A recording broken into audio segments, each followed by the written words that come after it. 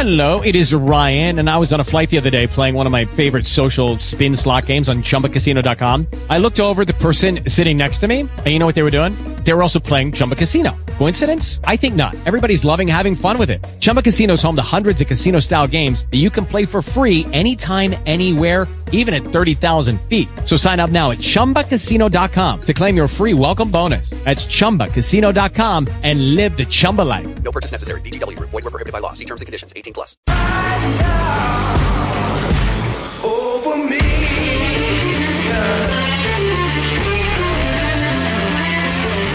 So you can pop the champagne, you can send the streamers, you can kiss the pretty girl. Happy New Year. The new year has just begun in the National Football League. So why is this important, and why is the day, why is the money, why is that all imperative, why is it important, why do we talk about it? Free agency has been one thing, but the fiscal new year in the National Football League that just kicked in moments ago is significant. And for the Green Bay Packers, there is missing information right now. To me, that's significant. The Packers reworked contracts for Zadarius Smith, David Bakhtiari, Adrian Amos, and others. They did a deal for Aaron Jones. But mysteriously quiet in all of this is any movement of money or restructure for Aaron Rodgers. Why is it important? Well, I think it's important for multiple reasons, but to me, the biggest of those reasons is what Green Bay is doing in the moment and what they're going to do. I can't help but think, even though we may not know what they know, and that's always true. The organization knows what is going on, what conversations, what the plan is. We don't know the plan. They're like the wide receiver and we're the defensive back. They know the route. We don't know the route. But if I look at the Green Bay Packers today and I look at what they've done this week, I like what they've done this week with one exception. I wish we knew what was happening with the quarterback. And by not knowing, a couple of things come into play. One, is this, and when I say this, I'm talking about 2021, is this the Packers' year? And if it ends up not being the year, something I've talked about the end of last week and a little bit this week, if this year isn't the year, is that the beginning of a new run? And I think the signs that we're seeing indicate that if this is not the Packers' year, the Packers are okay with restarting. So I'm not typically, maybe John would disagree with me. Typically, I'm not a hot taker on the show, but I think in this case, from what we know right now, the Packers are under the cap by Rob Demovsky just tweeting out by about a little less than $250,000, $225,000 under the adjusted cap. So look out, free agency. Yeah, right. To me, so this is okay. This is my version of a hot take. This is it. And I've said it already, but I'm going to repeat it. If Green Bay takes a step back this year and they're not playing in the NFC Championship game or the Super Bowl, that this is 2021's it for Aaron Rodgers in Green Bay. I think the transition year would be next year. Now, that's a big if. Because I think Green Bay's very capable of being in the NFC Championship game and or the Super Bowl and or winning the Super Bowl.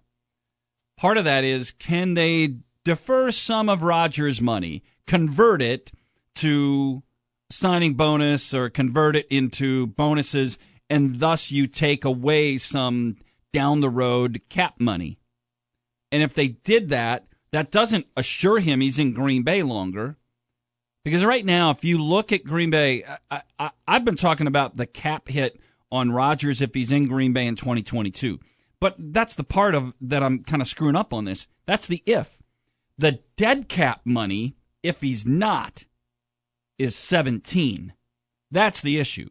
So if in 2022 Aaron Rodgers is not in Green Bay, dead cap money as it stacks now is $17.2 million. Didn't we just see Carson Wentz leave Philadelphia with a $33 million dead cap number? I think it was some outrageous number, yeah. And Jared Goff leaving L.A. with a number that's very similar to that. So $17 million for Rodgers to not be in Green Bay next year, but $17 million in 2022. In 2022, which is next year, because now it's this year. Okay. To me, that's the number. And the more I see about this, I just retweeted out just prior to the show, and I'm going to read it so I don't get it wrong, if that's all right with you. By the way, my name is Mike. The show is the Mike Heller Show. It's presented by White Claw Hard Seltzer. His name's John. Hi, John. Hey, fellas, what's up? Well, Mike gets that. I want to remind you that $17 million dead cap, Mike, could you look at it like this? That let's say they move on from Rodgers in 2022. They've got the $17 million. So basically you're paying your quarterback whatever Love's salary is plus that $17 million, right? And that's one way to view it to make you feel better kind of as a fan. Like you're spending $20-some million on a quarterback. That means you're not getting top end quarterback money. So that's doable, isn't it? Even though it's $17 million, I feel that's very doable in today's NFL, that if you're paying that quarterback position, I don't know what Love's contract is off the top of my head, but whatever Love's owed in 2022 plus the 17, can't you just look at it like that? And that's very manageable. It's always the way, it's the other way to look at it. Here's the tweet that I wanted to reread. There's two of them, and I'll get to both of them. First one came from Zach Cruz, covers the Packers. He said, maybe I'm looking at it the wrong way, and the Packers did all this so they don't have to touch Rodgers' deal. I don't know. Maybe it's a, quote, go for it all in 21 and then think about the transition period after. Aaron Nagler, who we trust, says, he replied to that tweet and says, it has a real, quote, one last shot at it with this group, close quote, vibe. So even Aaron Nagler looks at that and goes, this seems like a one last go with this group intact. So let's explain that again. So if they did restructure Rodgers, you're saying that number in 2022 would be a much higher dead cap money number because they're deferring money? Is that what you're saying? No, if they restructure, it's a mutual deal. Right. If they convert salary into bonus, that's a Packers decision. But restructuring means extending. And that favors Rodgers being in Green Bay longer.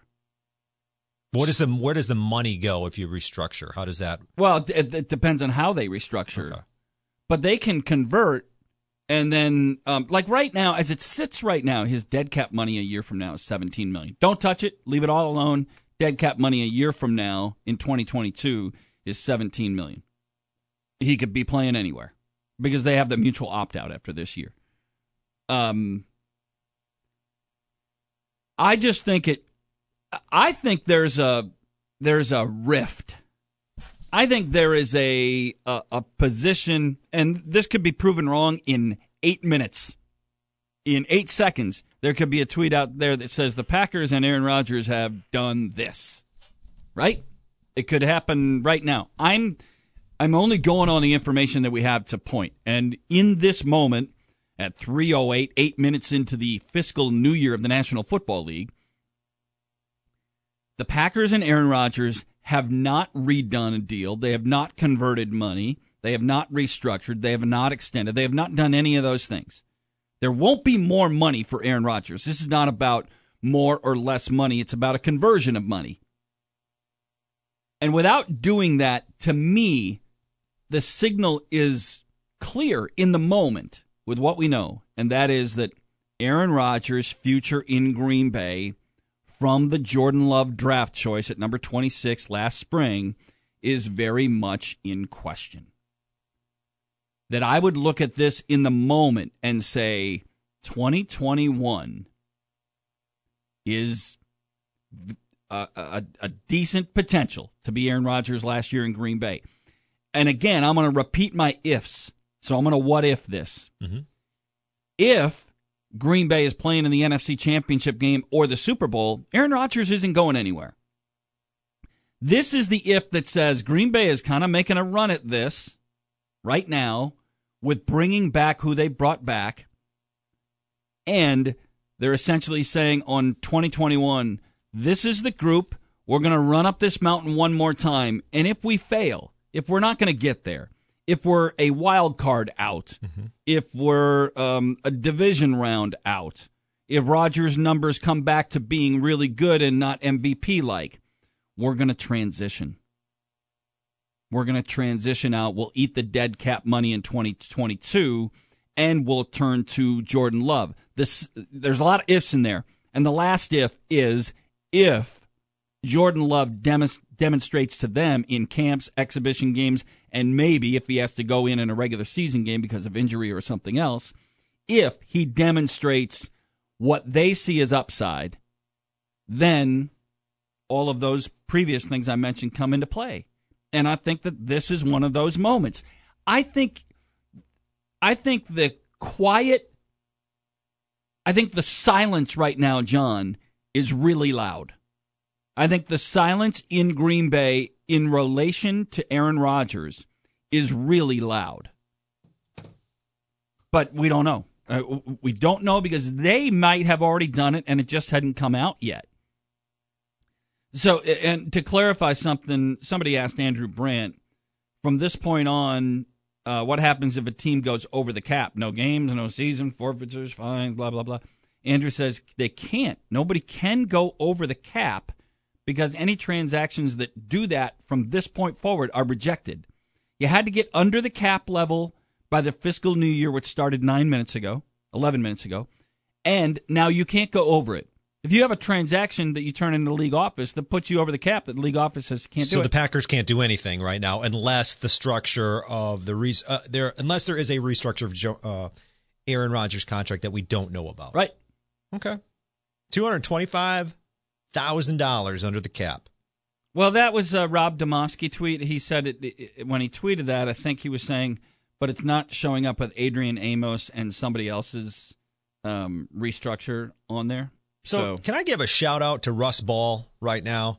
I think Packer fans should be giving a shout-out to Russ Ball, Brian Gutekunst, those guys, for making this happen. Now, we don't know if there's a Rodgers restructure. You said there's an Amos restructure. Domofsky said Smith. Without Adrian Amos and Billy Turner's restructure in the system, that it's reported that they're $225,000 under the cap. So should we be applauding them or should we be saying, hey, this is your job. This is what you're supposed to do. You know, I kind of get conflicted there. I want to give them like, hey, everybody has to do it, right? Right. I mean, so it's not like they went to found somebody to do it. But 32 teams had to do it. But we'll see. We'll see how it all turns out. And maybe if they do add those other players in, just what that might do for a free agent pickup. And if that free agent pickup is an impact type of guy. Let me run through the list of Packers unsigned free agents right now. Tyler Ervin, Tavon Austin, Mercedes Lewis, Lane Taylor, Jared Valdir, Kevin King, Damon Harrison, Montravius Adams, Billy Wynn, James Burgess, Will Redmond, Tim Boyle, Tyler Lancaster, Raven Green, and Perry Nickerson. So all of those players they've been sent out to go get your best deal. Go get something. Maybe if something doesn't work out, let's talk. By the way, I just saw Spot Track put this out, Mike, on their Twitter. The top 2021 NFL cap hits. So we're not talking 2022 with the dead money stuff.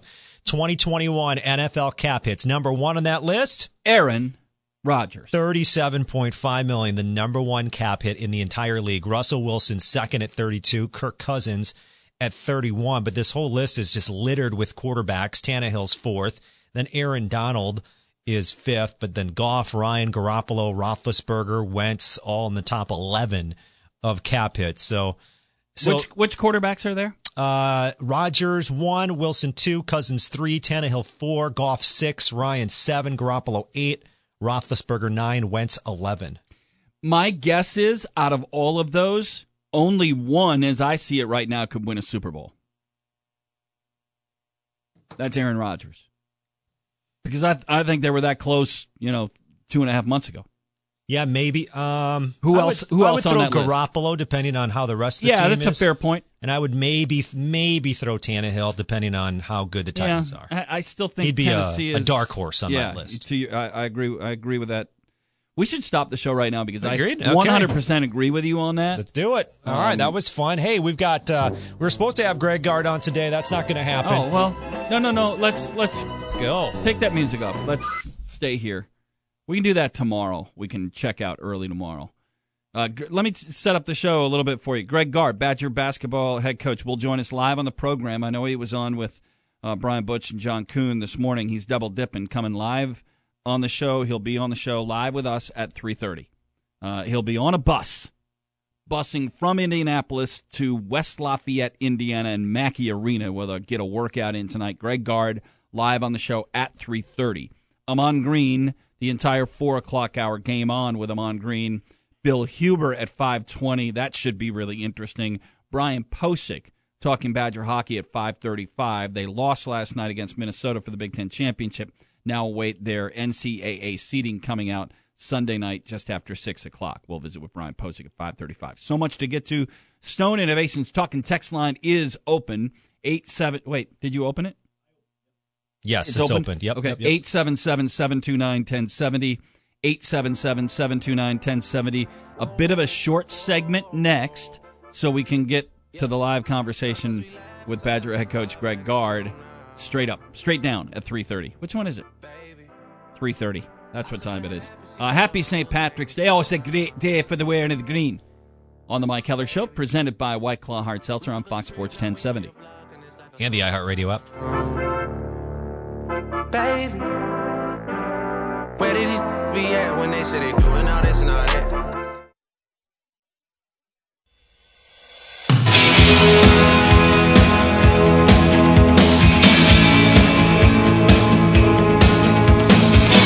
The Cranberries were an Irish rock band formed in Limerick, Ireland in 1989. Okay, round two. Name something that's not boring. A laundry? Ooh, a book club. Computer solitaire, huh? Sorry, we were looking for Chumba Casino. That's right. ChumbaCasino.com has over 100 casino-style games. Join today and play for free for your chance to redeem some serious prizes. ChumbaCasino.com. No purchase necessary. Void where prohibited by law. 18 plus. Terms and conditions apply. See website for details. What if you could have a career where the opportunities are as vast as our nation, where it's not about mission statements, but a shared mission?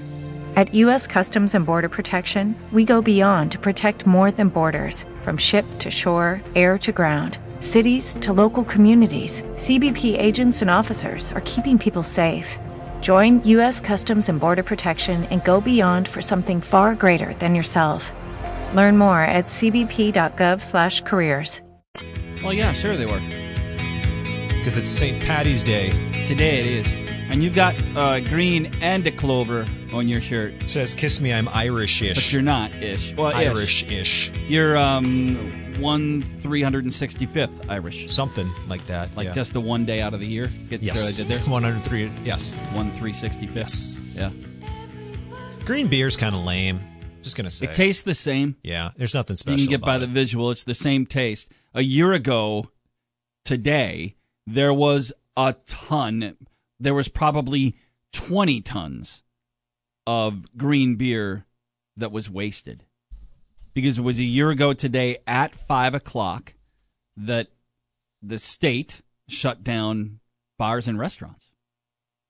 On St. Patrick's Day, 5 o'clock, you're done. It's so. We got that notice a year ago this morning. Mm-hmm. It's so weird to think about how normal it was a year ago to just Yesterday. be like. A year ago, yeah. Just be like, hey, we're just going to go out and it's St. Patrick's Day, so we're going to go do this and this and that. And now, and then they shut it all down. Yeah, and everybody who had those plans and all those, I felt terrible. We didn't live in that industry, as an owner of a wine bar. We didn't have any green wine or green beer set up for that night. We're not going to get a big St. Patrick's Day crowd. But there are a lot of bars that St. Patrick's Day is a big deal. So I understood it to a certain extent.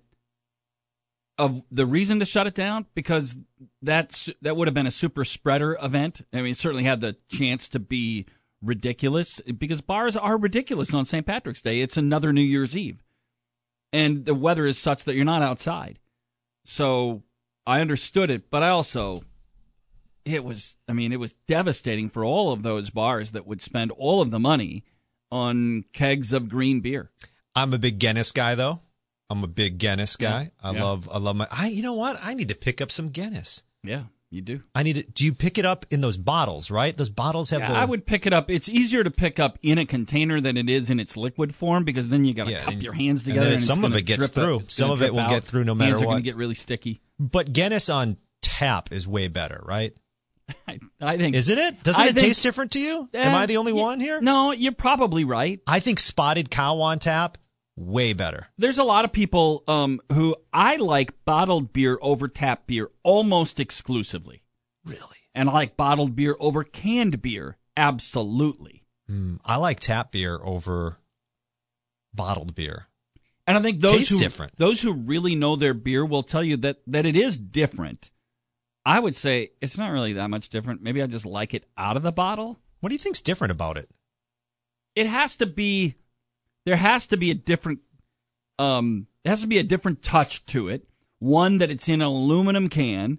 2, that it's in a glass bottle. Or 3, that it's in its original keg. Yeah. There has to be some semblance of difference. They cannot be exactly the same. So if I was going out for St. Patrick's Day, no green beer, that's just a gimmick to me.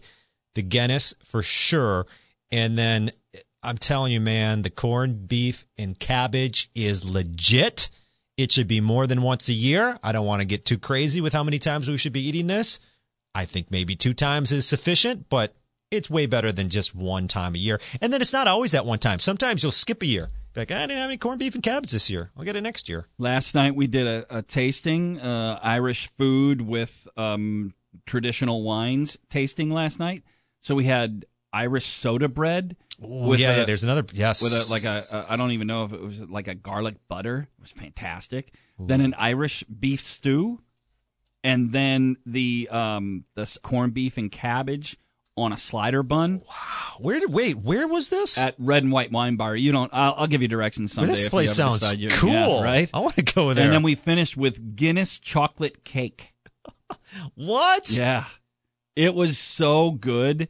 We have 2 wine servers that did all the food for us last night, Amy and Shannon. Shannon, she's Irish.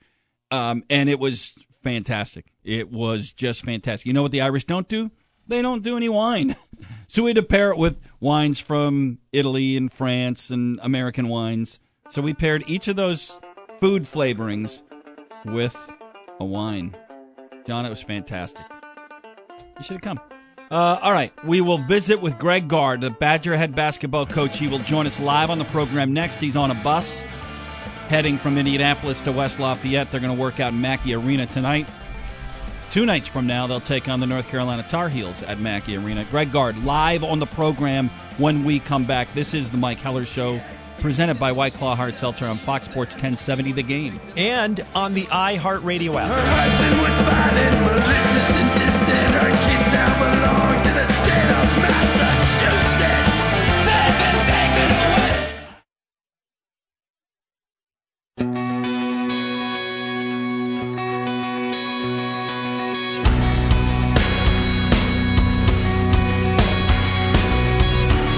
I was going to play some song with dance in the title. But I didn't know what's the name of I Want to Dance with Somebody. You know what I'm talking about? Yeah. Who sings that? I don't know. I mean, you did right there. With somebody. That's what I wanted to play as my intro music for Greg Gard. I apologize. A way to screw it up. We bring in the head coach of the Wisconsin Badgers, Greg Gard, joining us on the program. Sorry for the screw up out of the break there, Coach. How are you? I'm doing good, guys. How are you? We're good. So you are, as I understand it, you are on a bus from Indianapolis to West Lafayette. And accurate in my tracking of Coach Gard? That is the exact right, Mike. Yeah, we are. We have three buses. We're all socially distanced on each bus, and headed to West Lafayette for practice here tonight. Yeah. Well, what do you?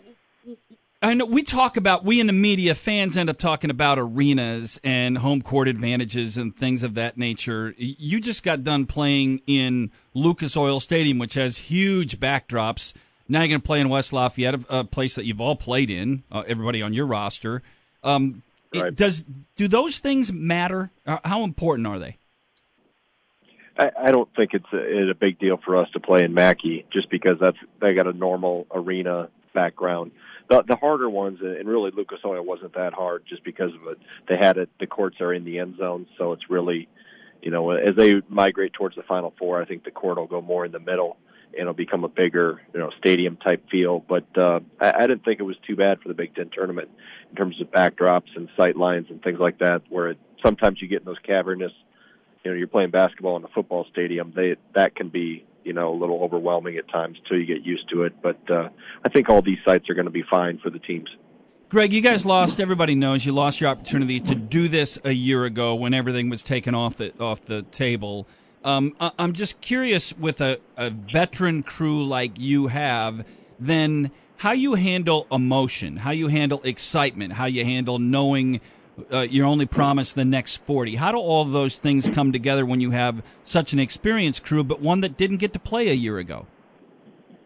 Yeah, I think the one thing that we've tried to emphasize is embrace it, enjoy it, because this is hard to do. And we've come through the most turbulent year you can have in terms of what these guys have had to navigate since really September when they came back to campus. So I want to make sure they enjoy it because this is obviously a reward for their work through the year and their discipline of, staying healthy and having us navigate through the season without any problems or pauses or anything else that we've seen, pretty much everywhere. But obviously they know. I don't have to reiterate very much about we're only guaranteed 40 minutes, and we understand we've got a really good opponent on Friday night, but they're all really good. And what matters, I told them Friday night after the Big Ten tournament game, I've been part of staffs the teams that have had a 1 seed all the way to a 12 seed. It's not going to change your nervousness or your anxiety level or your preparation. All the average or bad teams are home right now. They're on spring break.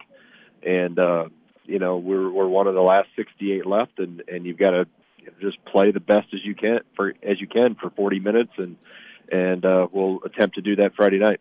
Talking with Badger head coach Greg Gard, joining us on the Mike Heller Show. Do you have a captain of fun? Is it a coach? Is it a player? Is there somebody you kind of turn to? Well, this guy or this coach will help lighten any mood or bring fun to practice, or however that works? Well, Orlando Tucker still thinks he's a player some days, so yeah, he probably does enough for 2 or 3 guys. And the players take turns. They're all there's clowns within every group, but this group has done a good job, I think, of just being very persistent. As I've said all along, going back even to last year, they bounced back really well. They've handled hard times just like they've handled good times and stayed pretty even keeled, and I think that's why we're in this position to be able to play here this month. Bo Ryan was on these airwaves earlier this week. I believe this was on 9 to Noon with John Kuhn and Brian Butch, but he talked about when he first saw the bracket. Here, let me play what he said when he saw where you guys were in the bracket. I like where we are. I saw this and looked at it after I filled in all the other lines, and I said to Kelly, boy, I like this area that we're in, this bracket, this section. And maybe some other people don't, but now I get to be a fan. All right. So when you first saw the bracket, what was your reaction? Do you react to things like that? Well, my reaction to Bo's reaction is he's not coaching the team. So if he was in my shoes and then saw the bracket and then started watching film in North Carolina, he'd be complaining about something about it. Like I said, I really don't get caught up in the numbers. Is it advantageous to be a 1 or a 2? Well, ask UMBC a couple of years ago. Sure. With Virginia. So maybe a little bit as a 1 or 2. Beyond that, you could really put them in a hat, stir them up, and place them wherever. I think it's 8, 9. It's just a matter of which color uniform you wear. And so many things were out of our control from the standpoint of they couldn't put us in the 8-9 with an Illinois or Michigan. They can't put us in the 7-10 with an Iowa or Ohio State. So sometimes you get assigned a number, per se, 1 through 16, that maybe doesn't correlate with where you truly are or could be. So they have to jockey things around. Obviously, sites don't matter this year because we're all in one location. But they try to avoid second-round matchups of similar opponents or conference opponents. So, and not only with us, but I'm sure there's other maneuvering of the puzzle that has to take place to make it all come together. So, it's 40 minutes Friday night, and we've got to play well to advance against North Carolina. Greg, do those things come back to you? Does somebody communicate that, hey, you're not really a 9, but we had to do certain things? Certainly you know that they have to do certain things, but does that get communicated in any way, shape, or form? No. Okay. No, we never really find out the true riddle Yeah. or the secrets behind it. I think they do. And they can't really. Right. I think they have to. I think I thought we'd be somewhere between 6 to 9, 7 to 9, somewhere there. But I also know that there has to be some maneuvering to make it all come together and to avoid second-round matchups. Greg, I've always been curious about this, and I think I've asked the question before, but how do you use other coaches who maybe aren't playing or maybe are playing and you can get some information from them, or your past meetings? Now, you haven't seen North Carolina since 2015 in the tournament, but how do either of those things come into play? Can you call on other coaches for styles or certain things, and do you call on past meetings at all? Yeah, I think you do in both, and typically there's always a gentleman's agreement within league that you don't share information about league opponents. Some abide by that better than others, but we actually played them in 2016 too in Maui in the championship game. Correct. The year they won the national championship. So, I've looked at that film or partway through that film. There's not a lot of transferable information from, their team or our team to that. We have access and technology today. Years ago you'd be, on a scavenger hunt for videotape. Now we've got, by the time half hour after the selection show, I had 10 games in North Carolina on my laptop. So it was obviously a Power 5 school is a lot easier to grab tape from. Our video coordinator does a great job of stockpiling through the last month of the season, options of who we could play. If you get one of those, maybe a lower major conference that you take the conference tournament winner, if there's an upset in the conference tournament that team hasn't been on TV much, that can be a little more challenging. But in this case, we've got really all we can eat in terms of film, and they don't change. I've said to somebody earlier in the week that they do what they do. Roy's done it there forever. He did it at Kansas. It's the secondary break. It's transition offense. It's offensive rebounding. The names and the numbers change, but the style of play and how effective they are with it doesn't. Yeah, let me ask you just the one basketball-centric question. It was the last point you made about them, and that is the percentage that they have on the offensive glass is extraordinary. And that becomes their break, secondary break, but in particular their offensive rebound. It becomes a key stat in advance of the game. How do you do that? How do you handle it? Is it individual? Is it scheme? What does that work with? Well, it's by group. It's individual. There are some individual things that you can do in technique, but we talk a lot about we need 5 noses and 10 hands going after the ball. You got to get gritty and grimy a little bit. We're going to have to really be physical and try to keep them off the glass. But yeah, you're right. I mean, they get 41% of their misses, which is number 1 in the country. They score, I think, over 10% of their points is scored off the offensive glass, which is obviously number 1 in the country. So that's a huge part of what they do, and that's the challenge for us is to try to minimize that as much as possible. And then and then away from the court, every team, all 68 teams, are dealing with the same thing. You guys are now isolated on your own hotel room floor, and the protocols, getting up to speed on the protocols, you've had to isolate individually as you went through that process. Give me a sense of what that's like, and it's the same for everybody, so it's no disadvantage, but it is different. Right. I think the thing, Mike, that's helped us is we were pretty isolated through the year, and our guys, as I mentioned before, have done a really good job to get us to this point. And our medical people have laid out a plan from really September on of testing, of practicing social distancing. Have we been perfect? probably not, but we've gotten to this point here. So I think us going into a 18-hour quarantine or having to do testing every day. Hello, it is Ryan, and I was on a flight the other day playing one of my favorite social spin slot games on ChumbaCasino.com. I looked over at the person sitting next to me, and you know what they were doing? They were also playing Chumba Casino. Coincidence? I think not. Everybody's loving having fun with it. Chumba Casino is home to hundreds of casino-style games that you can play for free anytime, anywhere, even at 30,000 feet. So sign up now at ChumbaCasino.com to claim your free welcome bonus. That's ChumbaCasino.com and live the Chumba life. No purchase necessary. VGW. Void where prohibited by law. See terms and conditions. 18+. Tax day is coming. Oh, no. But if you sign up for Robinhood Gold's IRA with a 3% match, you can get up to $195 for the 2023 tax year. Oh, yeah. Sign up at Robinhood.com/boost by tax day to get the biggest contribution match on the market. Subscription fees apply. Investing involves risk. 3% match requires gold for 1 year from first match. Must keep IRA for 5 years. Robinhood Financial, LLC, member SIPC.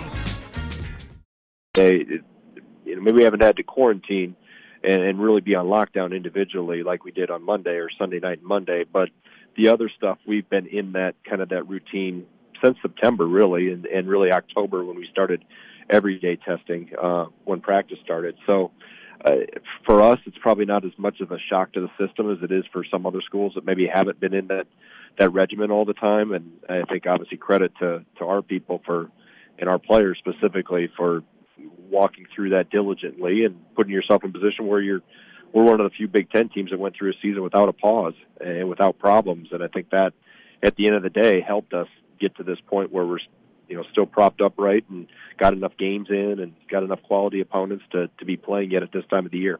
Greg, do all of your players travel with their gaming systems?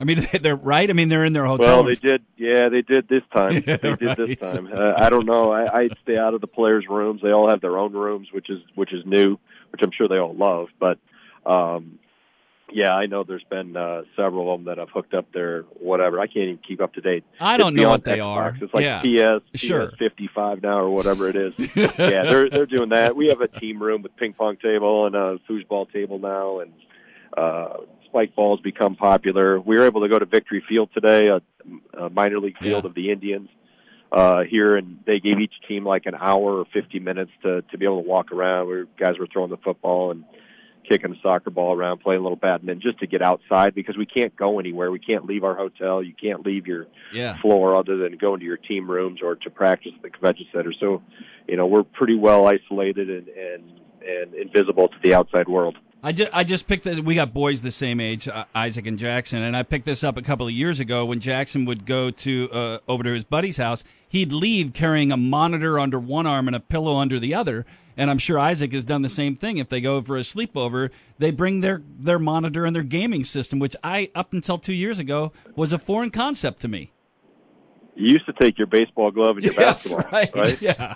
Now it's you take your all your gaming controls and your own monitor, so you can all play together. Yeah, it's amazing what technology has done, and these guys. I don't think I have any players on this bus. I think they're all scattered on the other two, but I'm sure they're locked in. Oh yeah. On their playing Clash of Clans or whatever they do together. Yeah.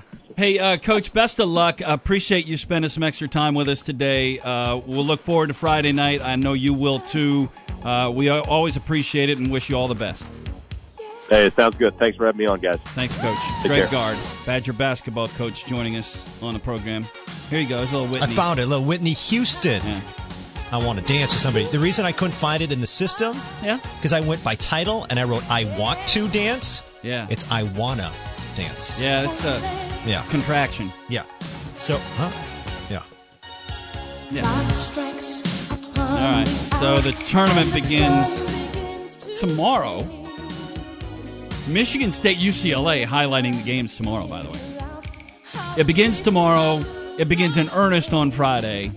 And the Badgers play just after 6 o'clock on Friday night in West Lafayette. You've been in that arena a bunch of times, John, Mackey Arena. Yeah. There's a little uniqueness to it. I'm curious as to what kind of fan base they'll have there. But it's an arena where you're right on top. The fans are right on top of you. It's a tight arena.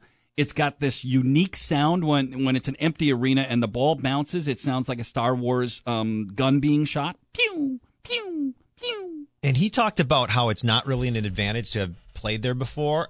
There was part of me that thought, hey, maybe since they've been in the building before, they're familiar with the area, there might be some sort of small advantage. I think there is. I think there is an advantage to having been in that arena. It would be small, though, right? A small advantage. They're both going to have practices there. North Carolina's going to practice there. If they didn't already today, they'll get there tomorrow.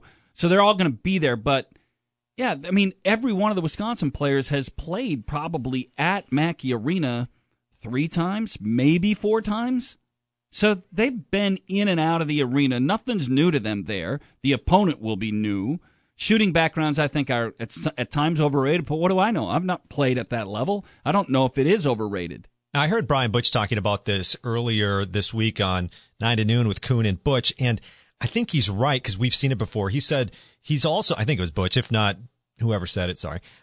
He's really excited to see how upperclassmen respond. Now, this is a free year of eligibility for everyone in college athletics, but you've seen before, I've seen it on the women's side, we've seen it on the men's side, where a player knows this is it, man. I've got like 2 or 3 games left, or maybe even it's the end of the season. We know nothing is guaranteed, and you can see an elevation of play. Now, like I said, another year of eligibility, I don't know how that affects all of that, but that's something that's kind of a wild card in this, because you talked about the last time the Badgers were in the tournament and they beat a number 1 seed in the 8-9, and then they beat Nova. Yeah. I'm pretty sure that was the year with Nigel Hayes. If it wasn't, there was a year when Nigel Hayes went out like a beast, man. Yeah, he was just throw Nigel the ball down low, and he's going to just score. He put him ahead in overtime against Florida, too, before Chiozza hit the running 3-pointer to win it. That was a Nigel Hayes drive to the hoop that got them the lead. And I remember thinking to myself,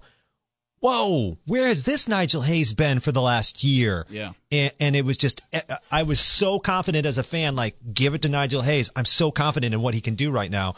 And I wonder if that's something we might see out of the Badgers in this tournament, too.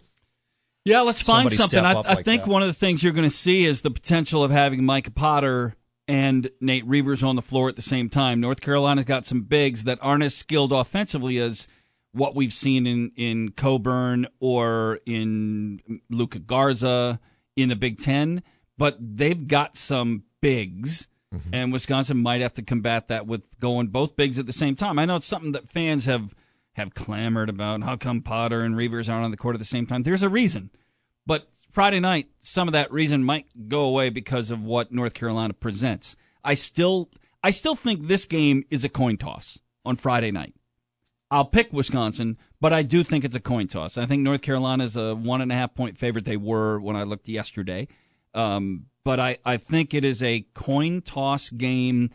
I think if Wisconsin plays at the level they can play, if both teams play at their best, Wisconsin will win. I think Wisconsin's best is better than North Carolina's best now. And it's a great, by the way, Badger fans, we all lucked out with the timing of this one.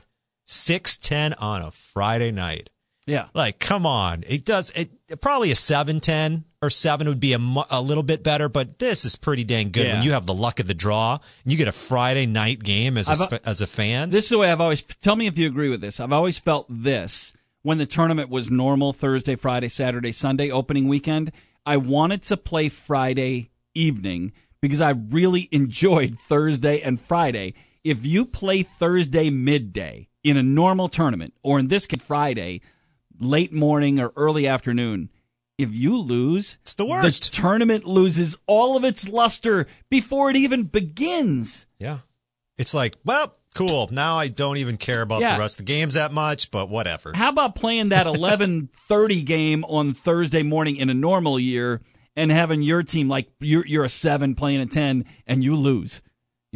First, you got upset a little bit, and it's over before any other games even begin. It's like, oh my goodness. And then one thing on North Carolina, I'm just doing some math right now as we speak. That's dangerous. I know it is. So you talked about the offensive rebounding of North Carolina and how good they are. And I heard Gardo give a stat. Did he 41% of their misses, they get the offensive rebound 41% of their misses. And just when I looked up right now, just total percent of rebounding, what are they? What's your total rebounding percentage of what is that offensive rebounding? How do I phrase this? I don't know. How many offensive rebounds? What's that percentage of total offensive rebounds to total rebounds? Yeah. So yeah, North Carolina did the numbers. Maybe this will help you. They have 444 total offensive rebounds of 1,208 rebounds this season. That's 36.7 of their rebounds are offensive rebounds.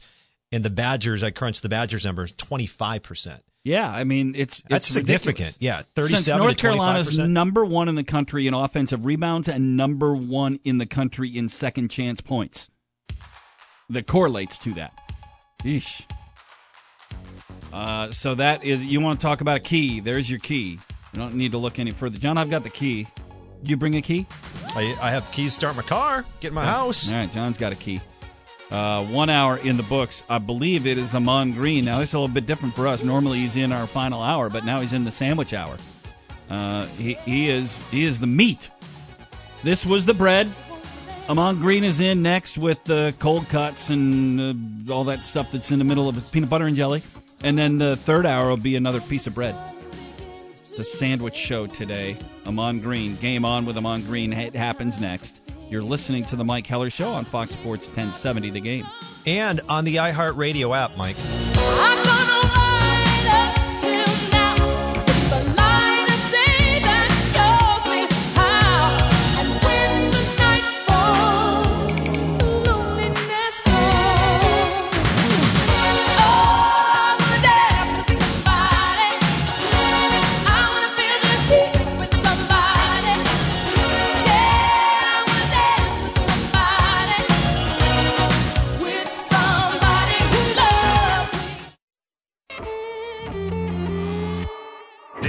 Is the Mike Heller Show.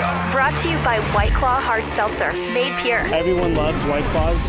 Call or text the show at 1-877-729-1070. Send a tweet at Heller Sports. Alongside John Arias, here's Mike Heller.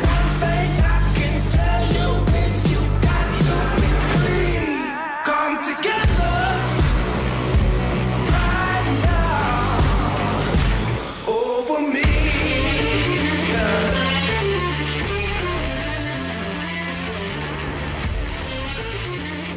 Okay, we jump into the second hour of the program. Before we get deep into it, and Amon Green is holding on the line, let me tell you that there are 68 teams in the NCAA tournament. And almost every bracket has you picking 63 games.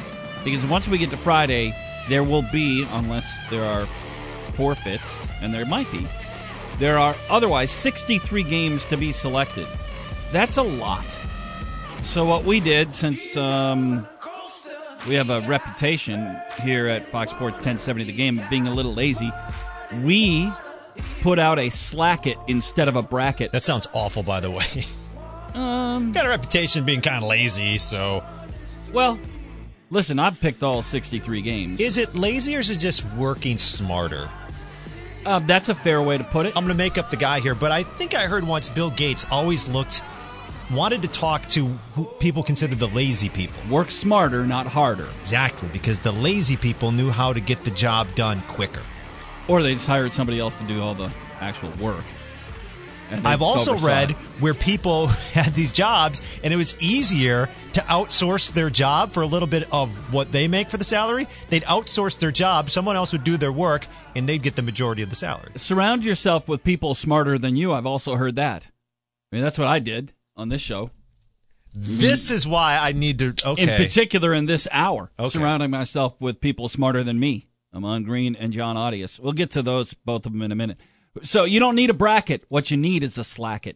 Pick just one team to win it all, and you could win the huge prize pack from Fox Sports 1070 The Game. It includes a Yeti cooler, gift cards to the Silver Eagle Bar and Grill, dinner from Portobello, White Claw-themed golf bag, and all the goodies that go inside of it. Pizza Hut pizza for a year. No one out pizzas the Hut. And all you got to do to enter is go to foxsports1070.com, look for the contest icon, click on it, pick your team. One team. Just the champion. That's it. That's it. Is this the easiest bracket ever? I mean, it is, John. It's a rhetorical question. Yes. I really honestly wasn't waiting for you to answer. It really is the easiest bracket ever. So once again, Fox Sports 1070 .com Who's under your the champion? contest. And it's actually on the bottom line, too, on the bottom page. Who's your champion? I haven't picked that Go ahead yet. and tell everybody. No, not till Thursday All right, show. I'll tell you I'm taking the Zags. You just yesterday said Wisconsin would be your one team you picked. Well, so maybe I'm throwing people off the scent, seeing if they were listening yesterday. Now you're and going obviously with... you were. You listened. That was the one segment of yesterday's show that you heard. Was this a test this whole time? Just a test to see if you could... Hey, John, everything's a test. Ask Amon Green. Game on with Amon Green. Amon Green joins us. Amon, I mean, you know this. Everything's a test, right? Say that again? Everything is a test. Even that right there, that was a test to see if you were listening. Yes. No, I clicked on the page and somehow the volume went very loud for that page, so that's why I didn't hear you. So I was listening, just was out volume by a video here. Yeah. All I was saying is that everything in life is a test. Everything. Yeah. I'll say everything. Yeah, I agree with that because if you know it or not, that is a test. It is regardless be preparing you for something. Yeah. Good or bad. All of it. Yeah. So all of it. All right. So I was, let me do this as an aside before I get lost on this and don't remind myself to come back to it. So I was talking to a buddy who was in the wine bar 2 nights ago, and he said, "Hey, do you do a show with Amon Green?" I said, "Well, he's on with me for an hour on Wednesdays, but he also does a full podcast that is all esports." And he goes, "Well, you know, I don't listen to your show because I don't like sports. But," he goes, "I'm all into esports." So I gave him, told him where to find your podcast. And then we were talking about you coaching at Lakeland, and he was curious as to what games you play. So when collegiately, is it 1, 2, 3? Like how many different types of, what games do you play in competition? We play like 6 games. So right now in spring season, we're playing Call of Duty, Fortnite, Rainbow Six Siege, Overwatch, Madden, NBA 2K, and FIFA. So 7 games right now. Okay. All right. So sports games, RPG, shooters, FPS, as you know very well. Yeah. Yeah. First puppy sits. First puppy sits. Yeah. I mean, when you're going into a litter of new puppies, Here it and is. that first puppy that sits, that's FPS. That's one you want. He's a good boy. Yeah. Who's a good boy? Who's a good boy? Yeah. That's the one. Yeah, so I wanted to ask and answer that question. And then, so give me your own critique of Amon Green, the head coach, midway through a spring semester. That probably got a grade of right now. Okay, round 2. Name something that's not boring. A laundry? Ooh, a book club. Computer solitaire, huh? Ah, sorry, we were looking for Chumba Casino. That's right, ChumbaCasino.com has over 100 casino-style games. Join today and play for free for your chance to redeem some serious prizes. ChumbaCasino.com. No purchase necessary. Void where prohibited by law. 18 plus. Terms and conditions apply. See website for details. B+. Ooh. Just staying on top of the players, keeping them, giving them focus, keeping them focused, and keeping the fundamentals on front in their brain because they're going through. They just got through midterms, so they have school. A lot of them have jobs. Sure. But when they come into the facility, they got to learn how to, decompartmentalize that mind, that brain, that part of their day to then focus for 3 hours here in the facility to get ready for their games. I'm really curious. In traditional sport, like in football, Amon, you guys weren't doing things right at Nebraska. Coach Osborne say, okay, everybody on the goal line. We're going to run.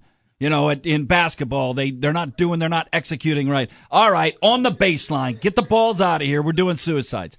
What does a coach do in esports to discipline his players not doing the right things? I'll say one thing is for no profane language. So, but if it does happen, because it will slip up, that's push-ups, sit-ups, or wall sits. Dang. Push-ups, So 15 push-ups, a minute worth of wall sits, or 4 sets of 25 reps of crunches. We will be the best conditioned esports team in America. I can guarantee you one thing. Yep. This esports team will be the best conditioned team that we will ever see. Yeah, is that a little bit of something? Yeah, that's a little bit of something. Well, you know what I think is also interesting? So, so if you went to practice, and then you were done, you didn't, I don't know how often you would just keep playing football. You know, you probably wouldn't do that as much as a video game player, for example, practices with you and then goes home and plays and then wakes up and, you know what I mean? Like with traditional sports, you're not playing basketball 15 hours a day. I guess some people are, but do you have to stop your players sometimes and just say, hey, you guys do need a break every once in a while from the computer, from the screen, from doing the same thing over and over? Yeah, no, you have to tell them that, and they got to listen, because for so much time of that, 3-4 hours or more is good, practice time, because you get your best practice time. Like on our guest today, Doa, Eric Longquest, he had mentioned that only good time of, I'll say, practice and training is between that first hour to about the third, fourth hour. Then after that, everything's downhill because you're mentally getting tired, physically getting tired.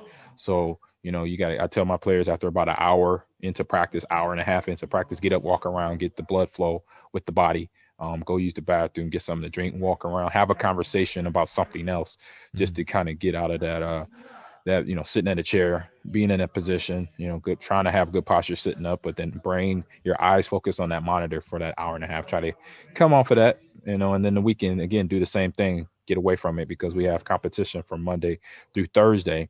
Friday is more of a practice day, but that time to kind of now decompress from being hardcore, focusing into the monitor, into the game.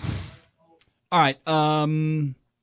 So, all right, let's jump into a little Packers football. What was your reaction to the news of Aaron Jones, the contract extension, 4 years, $48 million? Apparently, by the way it's set up, it's really a 2-year, all guaranteed 2 years, and then we'll see what happens. But your reaction when that was announced over the weekend? It was my reaction was happy to know that Gutekunst stuck to what he said, that the information was out there that had been said like previous weeks, that they're happy to, still be talking to Aaron, and most likely we'll get a deal done. And that happened.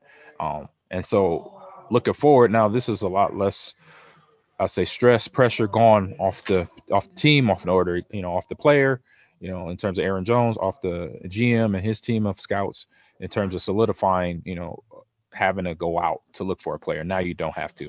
One position along with some other positions are already solidified. And then also, restructuring Zadarius Smith contract. That's big because we already know the team was going to be dealing with cap issues, being over the cap and trying to find different ways to bring players in or trying to keep players that are on the roster. We lost them. We already know we lost Corey Linsley to the Chargers. So we're trying to keep everybody, other pieces in place. So now the biggest thing is just, seeing what lineman is going to take over the center's position with Corey Linsley, or what maybe lineman they could pick up in free agency later here in the next few weeks. So everybody today in the NFL had to get under the cap, because today is, in fact, 1 hour and 10 minutes ago was New Year's Eve for the National Football League. It was New Year's. It was midnight because this begins the new fiscal year, so everybody had to get there. Green Bay did get under the cap, but right now I'm curious as to your reaction that there has been no announcement and no media on any move for Aaron Rodgers' money, whether that was a restructure or just pushing money into a bonus that takes it in different. That there hasn't been anything. Does that say anything to you? The only thing it might say to me is they trying to keep quiet so then the NFL doesn't come investigate because his contract and a few other players' contract try to, most likely put them in that over the cap situation. And so then releasing the information of Zadarius' contract being restructured into a signing bonus where he gets paid immediately and gets the team back under the cap, then, and for Aaron being the quarterback, the franchise quarterback, is usually a place where most teams want to keep quiet and don't have to give up so much information, as we know, i.e. Patriots when Tom Brady was there. Yeah. You didn't hear a whole lot about his deal, what he was making, because it would have, raised eyebrows around the league in terms of players, GMs, and obviously NFL league officials. Well, let me ask you from a player's perspective, because none of the rest of us have any concept of this. Is there anything that is, from a player's perspective, that you don't like about converting salary into a signing bonus? Because then you get it now. Is there a disadvantage to that, or is it a good thing? I mean, how does that play from a player's perspective? I mean, it depends where that player is at in his career. You know, where Zadarius is at, he's in his second contract, and so he's kind of in a place where he's comfortable, obviously financially, to get his money. Then later, I think it's more of a positive thing because he has it, then he can manage it which way he decides to manage it. But in terms of playing for that money, when they have him wait another year or 2 years, that doesn't happen anymore. Now it's now. For a younger player, that's be different. Like I said, it depends on the amount of time a player is in the NFL it doesn't matter to any league. But the NFL being the only league that has, signing bonuses or restructuring on the level as restructures happen, because the salary cap is usually a problem with the NFL team more than NBA, NHL, and soccer and hockey. Right. I mean, baseball, excuse me. Yeah. All right. We got plenty more to get to. It's been a really interesting week in free agency in the National Football League. A lot of change of address forms going out in the NFL, including the quarterback position in the NFC North. I got to get Amon's thoughts on the new quarterback for the Chicago Bears. And I have a beer drinking question for you, too, that I'm getting a lot of quick reaction to. So we'll get to all of that as we come back. It is Game On with Amon Green, brought to you by XP League, inside the Mike Heller Show, presented by White Claw Hard Seltzer on Fox Sports 1070 The Game. And on the iHeartRadio app.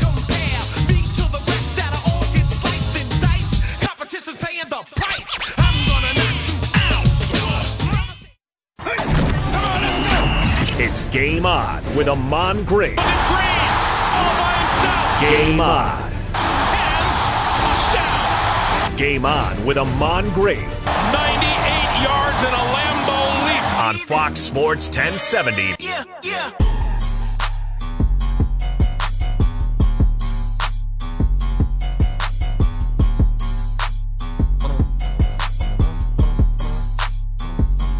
All right, so we're running into a big-time question. I'm just going to get a little straw poll here in studio. This is a domestic beer question. So right now there's so many brew pubs that have popped up and great microbrews that are, any sports bar you go to makes their own beer. So many of them are just fantastic. So it's really not a question of that. Here's my question, Amon Green and John Audius. If you're drinking a domestic beer, let's say you've got a ice cold, the mountains are blue, and you got a Coors Light. Okay. Or there are no mountains, but let's say you got a Miller Lite. If you're drinking a domestic beer, tap, bottle, or can? Amon, I'll let you start. I like tap, that question. Bottle, or can? I'm preferential to a bottle. All right, I think that's just the way it should be served and the way it should be drank. I'm there with you. I'm a bottle guy. Where am I? Okay, so I knew you were going to do this. Well, because if I'm at home, I'm not going to have it on tap. But if I had my preference, I would be at a bar and I'd have it on tap.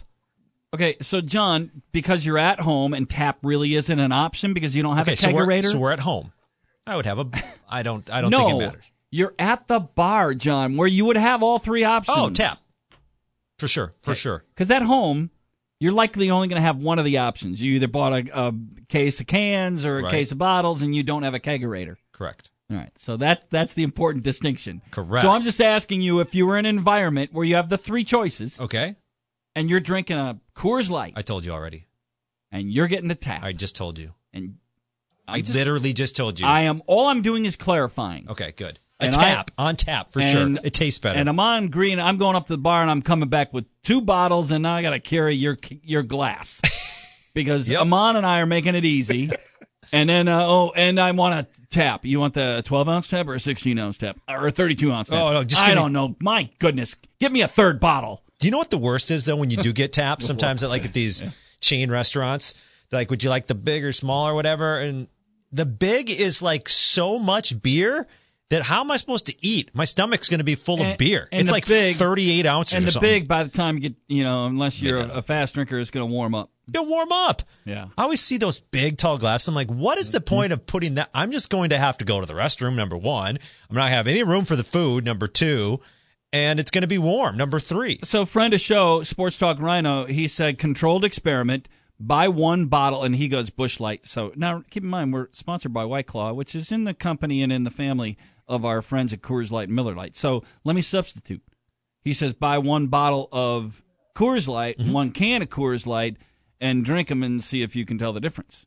But he used Busch Light bottle and can. Do you think you could? Oh, He's telling you can tell the difference between a bottle and a can. Absolutely. We should do the three-way. How would you do it? Go to a bar. Gotta pour it. I know, but you got to pour it into a glass, and then you have to determine which one is which.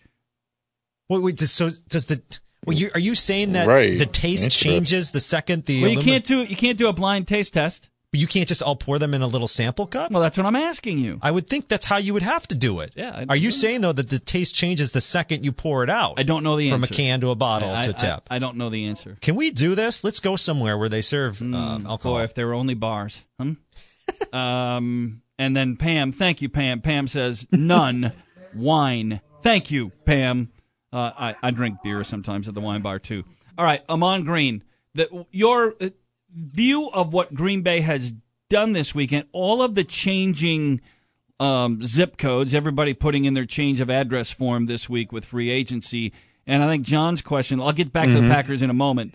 John, your question is on the Chicago Bears. Okay, yeah, so we just found out yesterday, Amon, that the Bears are going with Andy Dalton as their quarterback. 1 year, $10 million contract. Remember, he came in for Dak Prescott in Dallas, longtime Cincinnati Bengals quarterback. He is now joining this new look NFC North at the quarterback position with Aaron Rodgers, Kirk Cousins, Jared Goff, and now Andy Dalton. So when you hear Dalton to the Chicago Bears, what's your reaction, and does that help them, and if so, how much? My reaction is what?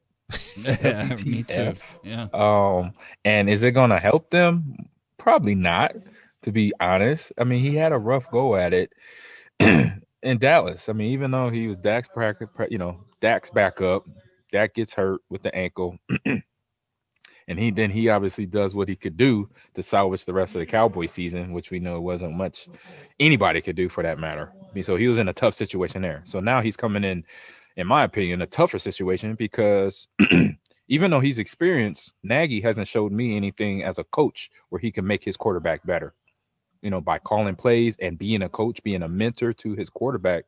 I mean, really, all he really was doing, I mean, it's going to sound mean, but he was pretty much babysitting Mitch Trubisky. He didn't really better Mitch Trubisky, being that he drafted him and then developed him into a premier quarterback. He's still the same quarterback that he was at North Carolina, but just at the pro level. So the only thing that's good for Andy that he has is his own experience from being in Dallas, being in Cincinnati, that he can then use forward in becoming the quarterback here in Chicago. So it's really just like, all right, we'll see what's going to happen. I'm pretty sure that's what the Chicago Bear fans are saying down the street here. And so really not a surprise, but not impressed. Just got to basically wait and see what happens. Yeah, this isn't for some, they would agree with me, and I think I get maybe a 50-50. I would say if I were a Bears fan, and I'm not, but if I were a Bears fan, I'd rather have Mitchell Trubisky as my every down quarterback than Andy Dalton. That's what I got. That's what I get when I say it. It's just stunned silence from the audience. Listen, here. Andy Dalton. I mean, Andy Dalton. I can see why. Yeah, Dalton hasn't had a quarterback rating above 90 since 2016. A little bit, but go ahead. No, I was just saying he's played and won a little bit there. That'll be the one thing why you could say that, Mike. Dalton coming in doesn't have the experience with the whole team, with the players on the field.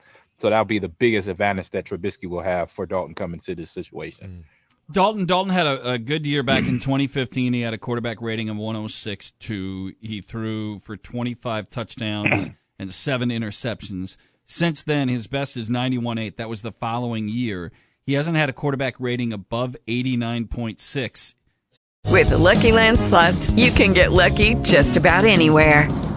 This is your captain speaking. We've got clear runway and the weather's fine, but we're just going to circle up here a while and get lucky. No, nothing like that. It's just these cash prizes add up quick. So I suggest you sit back, keep your tray table upright, and start getting lucky. Play for free at LuckyLandSlots.com. Are you feeling lucky? No purchase necessary. Void where prohibited by law. 18+ terms and conditions apply. See website for details. Since 2016.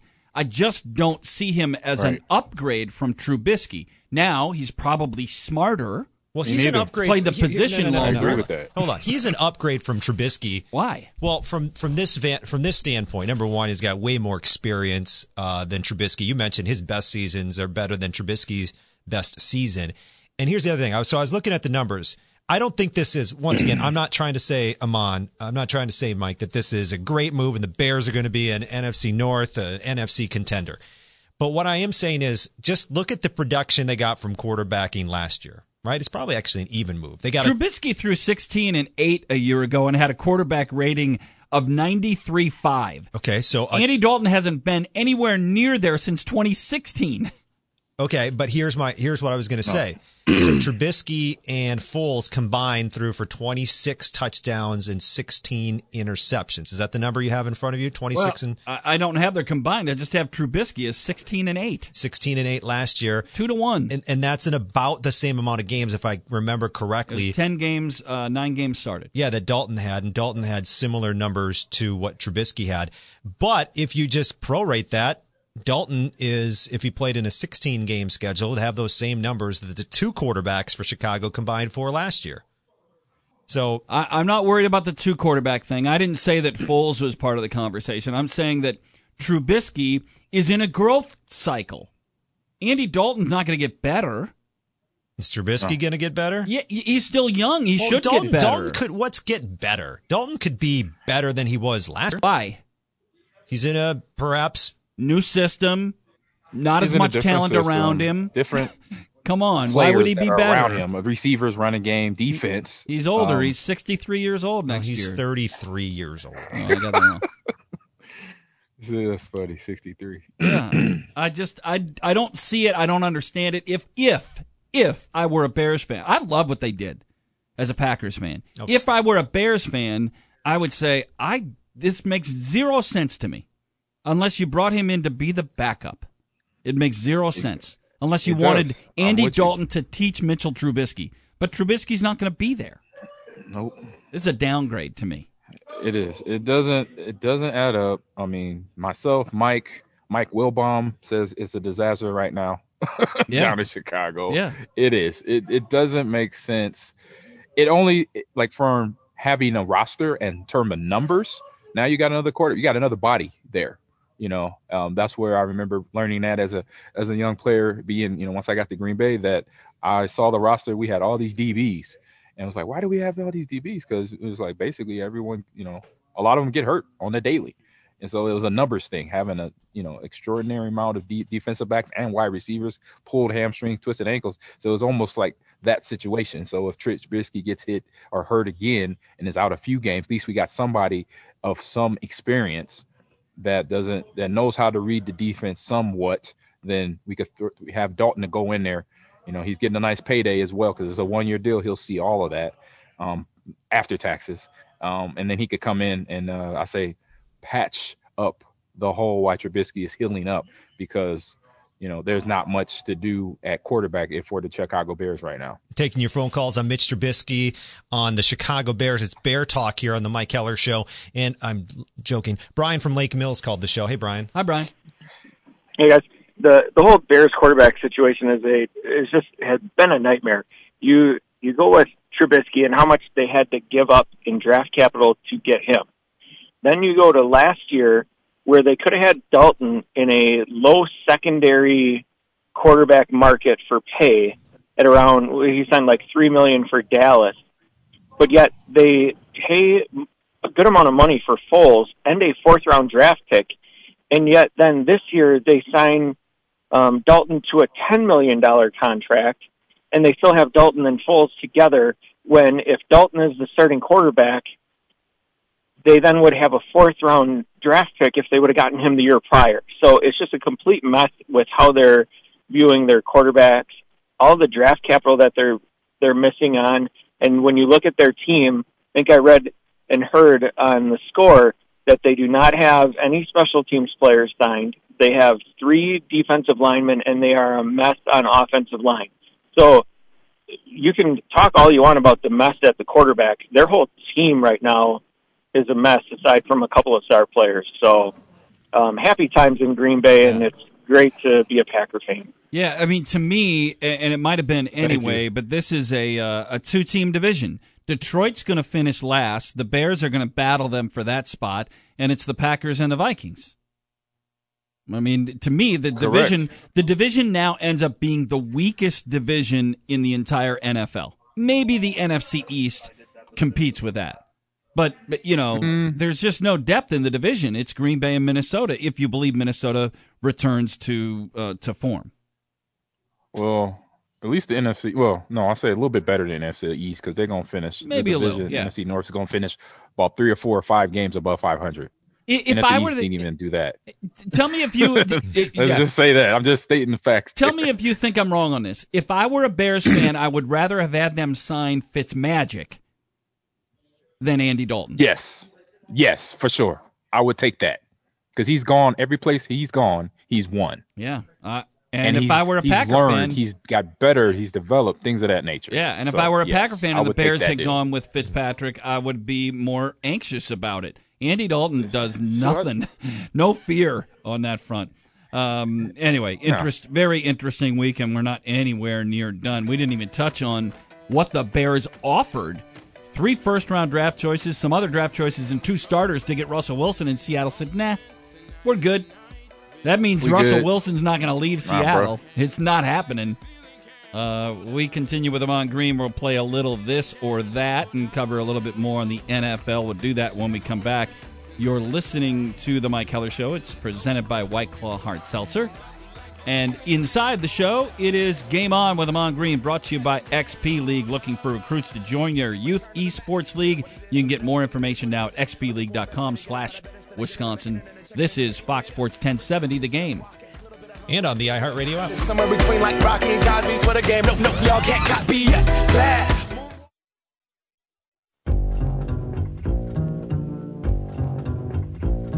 Here they come, yo. Here they come. Here they come, yo. Here they come. This.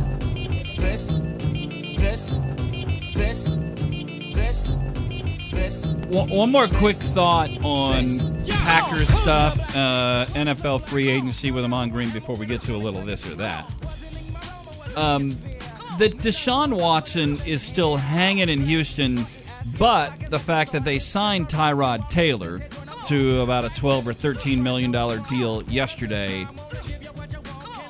in conjunction with Seattle not taking the bait on the Chicago offer, it appears that Russell's going to stay in Seattle. But what is your view on Deshaun Watson? He's said repeatedly, over and over again, he's not playing again for Houston. And Houston and GMs around the league have said there's no way they part ways with Deshaun Watson. What comes to pass there? It's a push-shove situation. What's going to happen with Deshaun? Yeah. As a GM, and obviously if I was a GM and with the knowledge I know being a player in the Texans, I completely get it. I know why it was a problem back when I was a player, and it's just something in that organization that has not, I say, left or is not been rooted out that gives players a bad taste in their mouth. So if I was a GM on X team in the NFL, let's just say since we're right here in Wisconsin, Green Bay, and I knew that had happened, I would have been like, he's in a better situation going anywhere else to develop as a quarterback, because we know how great of a talent he is, and then not even the talent, but person he is. We know he's an all-around good guy, and to make somebody feel that they want to leave in terms of that person and knowing his story behind him and his life, that says a lot, because then we know as a business person that organization definitely rubbed him the wrong way to get him to want out of a place where he got, drafted to get his career started, that he played. When he played at his best, he was the best thing they had on that football field offensively. And then obviously DeAndre Hopkins going to Arizona the year before. It just was one of those similar situations that Chicago's sitting in a dumpster fire right now. Yeah, I have a bottom line question for both of you, okay? Before we get to this or that. Mm-hmm. September of 2022, 1 year and 6 months from now, who's the Packers' opening day starting quarterback? John? Aaron Rodgers. Amon Green? Aaron Rodgers. Easy. I don't think it's that easy. I'm going to say Jordan Love. I think that the silence out of Green Bay on any conversion of money or restructure for Aaron Rodgers, to me, is really loud. They're sticking with the Love plan, even though Rodgers had an MVP season this year? Well, if he has an MVP season next year, I'm going to be wrong. Okay. But this year won't matter. Is that your bottom line? It's my bottom line. Let's mark this.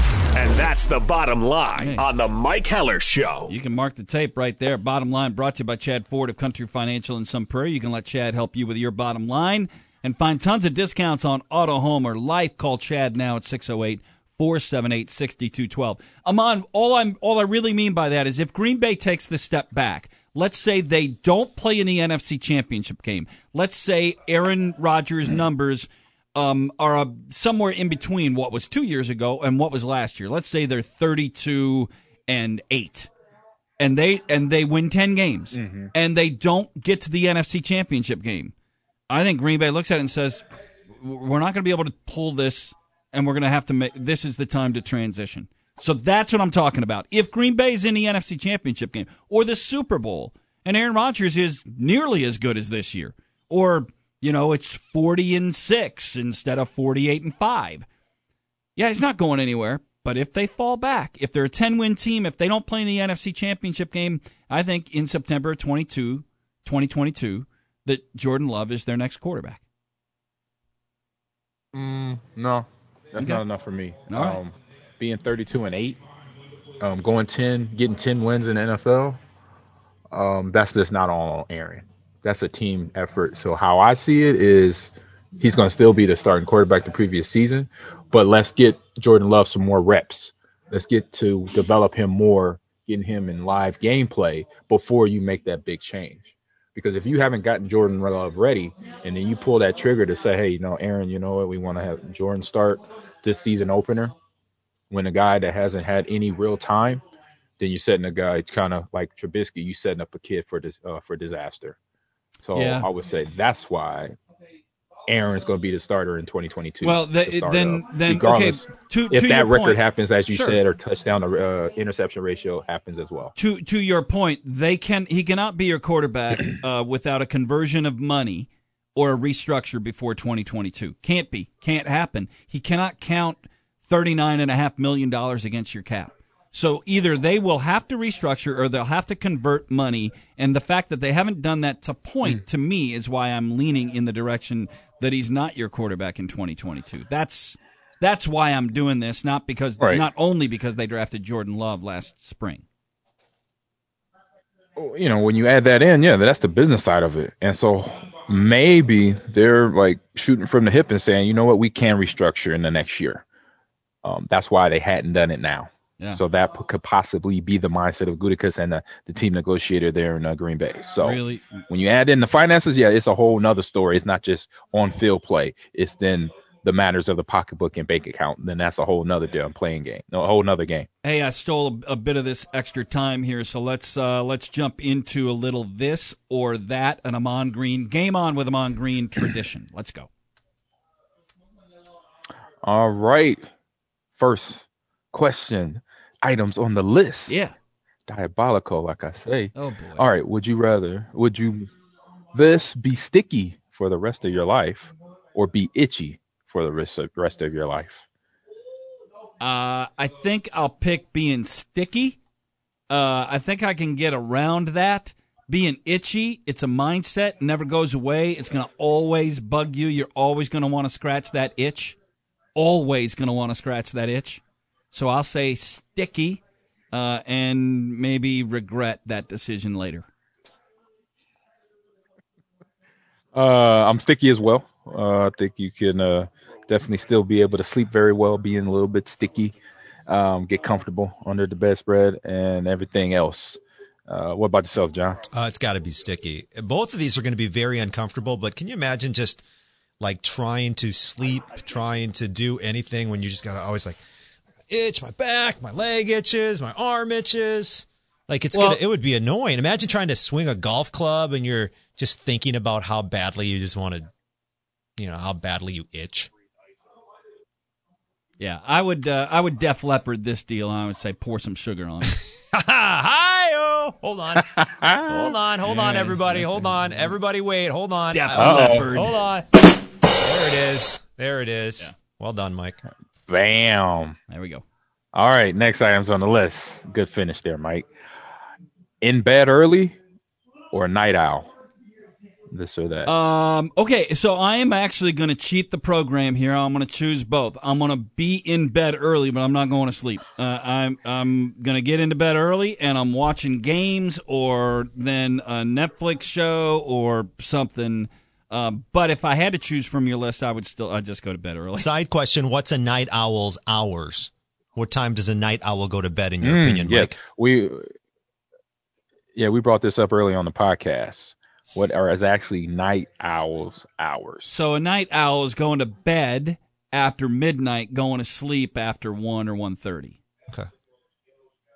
And I want to go to bed at 10-ish. By the way, I love that you're just like, they go to bed, but they fall asleep. Yeah, there's a difference. I know, but I think the intent of the question was, if you go to bed at 1:30, that just means you're going to bed to go to sleep. Okay, so to me, after midnight is a night owl. After midnight. But unless you're working second shift, I mean, some of our listeners working second shift, they're working 3 to 11. Yep. Yeah, I mean, but if you live in the daytime work environment, going to bed after midnight makes you an extreme night owl. If your alarm's going off at 6:30, right? That's so exactly. Hello, it is Ryan, and we could all use an extra bright spot in our day, couldn't we? Just to make up for things like sitting in traffic, doing the dishes, counting your steps, all the mundane stuff. That is why I'm such a big fan of Chumba Casino. Chumba Casino has all your favorite social casino-style games that you can play for free anytime, anywhere with daily bonuses. That should brighten your day a little. Actually, a lot. So sign up now at ChumbaCasino.com. That's ChumbaCasino.com. No purchase necessary. VGW Group. Void where prohibited by law. See terms and conditions. 18+. You're giving me those two choices. I'm going to be a night owl. I don't mind going to bed late, but I would like to go to bed early and not go to sleep till late. That's my point. I'm sticking with it. Yeah. I like that. I go to bed at 11, so where does that put me at on the whole list of everything? I guess that's kind of a meet in between. It's bed early. Okay, I'll go to bed early then. I'll go to bed early. In bed early, bro. Yeah, and I think a night owl, my opinion on a night owl was 2 a.m. If you're going to bed at 2 a.m., you're a night owl. I think I was there with you. I think even later, like 3. That's Dang, a night owl. That's a real night. Those are my days. That's a young night owl. That's a yeah. That's a millennial night owl. Like my kid, my son Jackson, he's 18. He never goes to bed before 2. I mean, when I say never, I mean almost never. Yeah, right? Wow. But he's 18, yep. so and he sleeps until noon. I'm a night owl. I'm gonna go with that one. All right. Okay, good choice. Night owl. All right. Now we got Nickelodeon TV shows. There we go. Get your mind right. Angry Beavers. Uh-huh. Yes, it was a show called Angry Beavers. Or Real Monsters. I love that that's the way you said it, Mike. Well, we'll let Mike Google this one. You were big into Nickelodeon cartoons, I can tell, weren't you, Amon? Oh, man. Yes. They were Saturday. Most of them were Saturday morning cartoons. So Saturday and Sunday morning cartoons, you wake up. If I woke up between 8 and 9 a.m., they were on. And so I just binged them, from about that time, 8 o'clock to about 10:30, 11 o'clock. And then got out of bed, got my day started.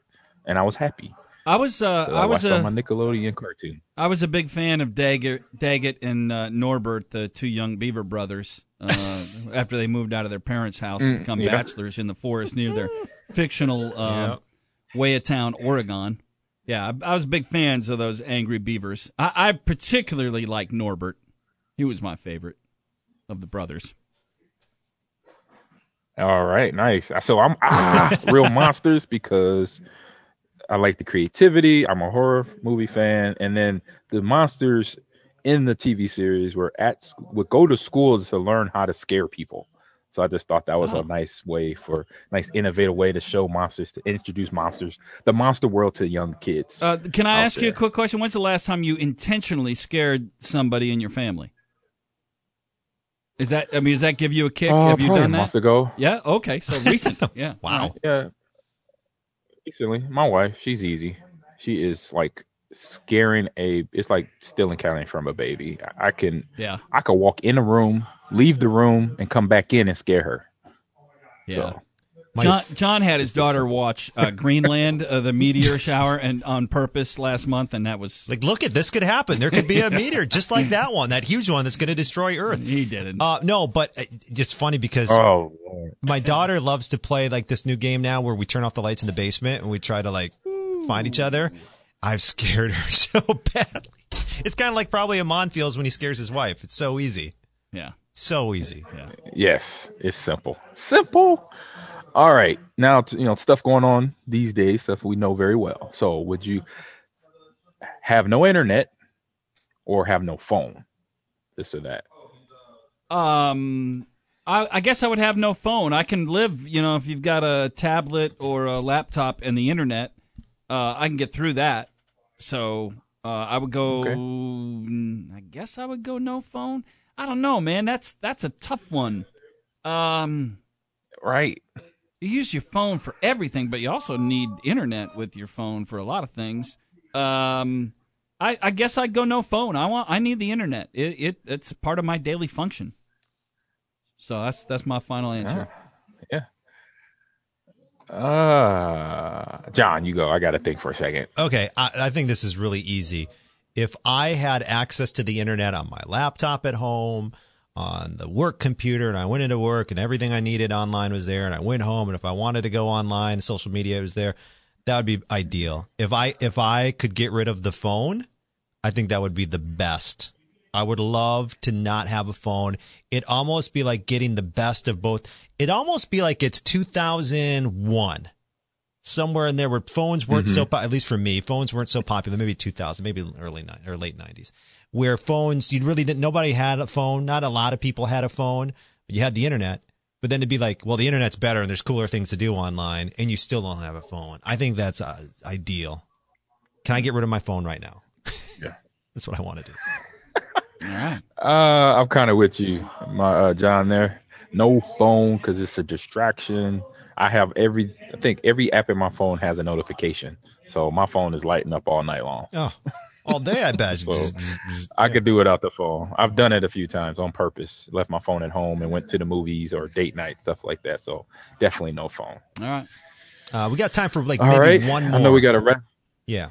Yeah, I'm going to do a quick one. So we're going to do two together. So they're both video game ones in your neighborhood, Mike. So adventure game or fighting game, Galaga or Space Invaders? Space Invaders, and here's the simple reason why. My roommate, sophomore year at UW Oshkosh, won a contest at the arcade across the street from South Scott Hall, and we had a Space Invaders full-size game in our dorm room the whole year. Ballers. Yeah, that's why. Nice. Ballers. The cabinet one. Nice. Yeah. And so, adventure game or fighting game? Adventure game. I'll go fighting game.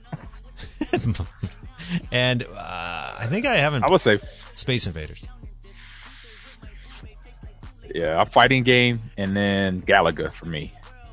I like punching. I like the fight. It's the cuffs. It's stuff. All right, Amon Green. We always appreciate it. The hour goes by in a hurry. And you guys did a podcast, Yes, am I right? Yeah.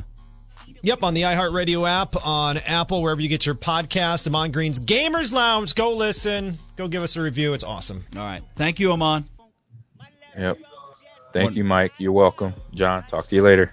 One more hour yet to come. It will feature Bill Huber at 20 past, Brian Posick just after the bottom of the hour. This is the Mike Heller Show presented by White Claw Hard Seltzer on Fox Sports 1070 The Game. And on the iHeartRadio app. Sit down.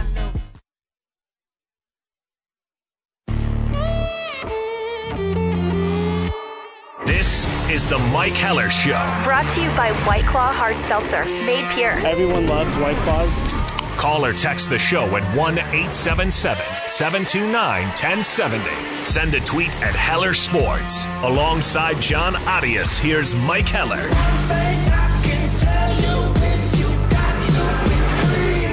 Come together right now over me. I have gotten a lot of input on this tap, bottle, or can beer conversation. Now, I miswrote the Twitter poll question today because I should have put domestic beer. Craft beer is essentially a tap beer. So everybody's replying that the tap beer, and I think much of that is in favor of the craft beer community, and I get that. So let me change it up.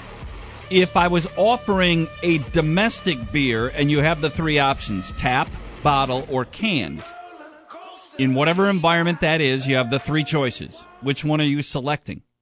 And typically, this is going to be at a bar because most people aren't going to have those three options at home unless they have, a keg set up in their house. And if they're going to set up a keg in their house, my guess is they prefer the tap. My point is this. If you're drinking a cold Coors Light, do you want it out of the bottle, out of the can, or do you want it out of a tap?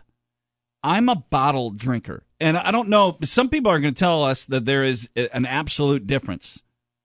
And I don't know if there is. I'm sure that, I got beer people out there listening to the show, and they can tell you there's a difference in the way the product is some ingredient or whatever that's there because it's canned or because it's bottled or because it's in a keg. It's different in this way. A buddy of mine, John, said you're just going to pay more for a tap. There's no sense in drinking domestic beer out of a tap.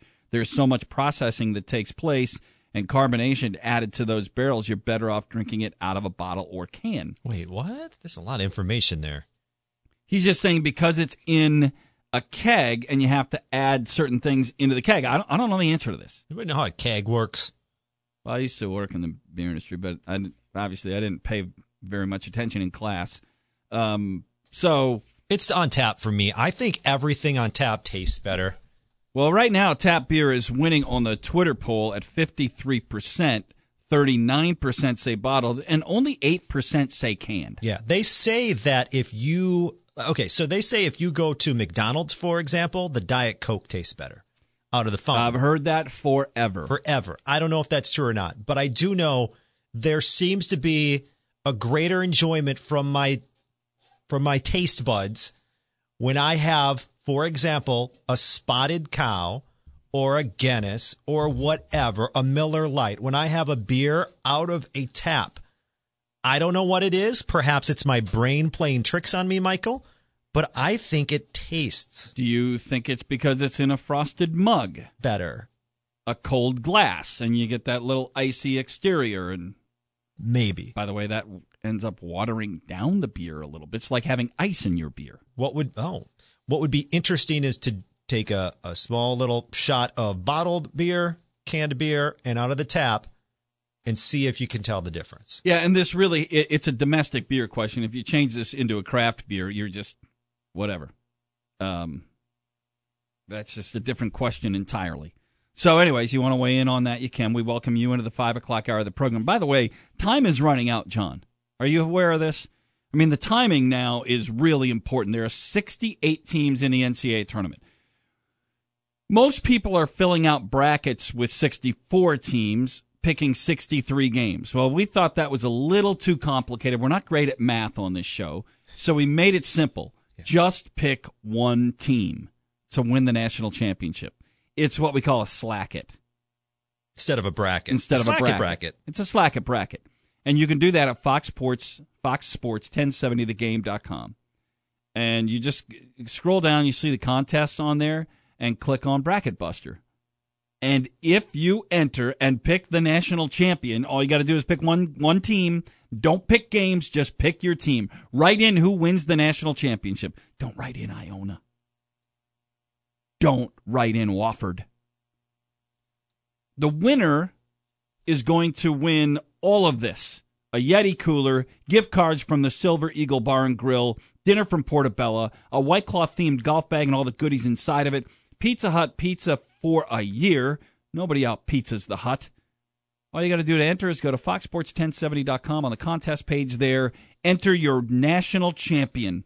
Ooh. It's one pick. That's it. What could be easier? We made it easy just for John, who said, yeah, I'm not great at math. Hey, I'm a slacker. All right. By the way, brought to you by Biodome as well. So, Mike, this is really easy.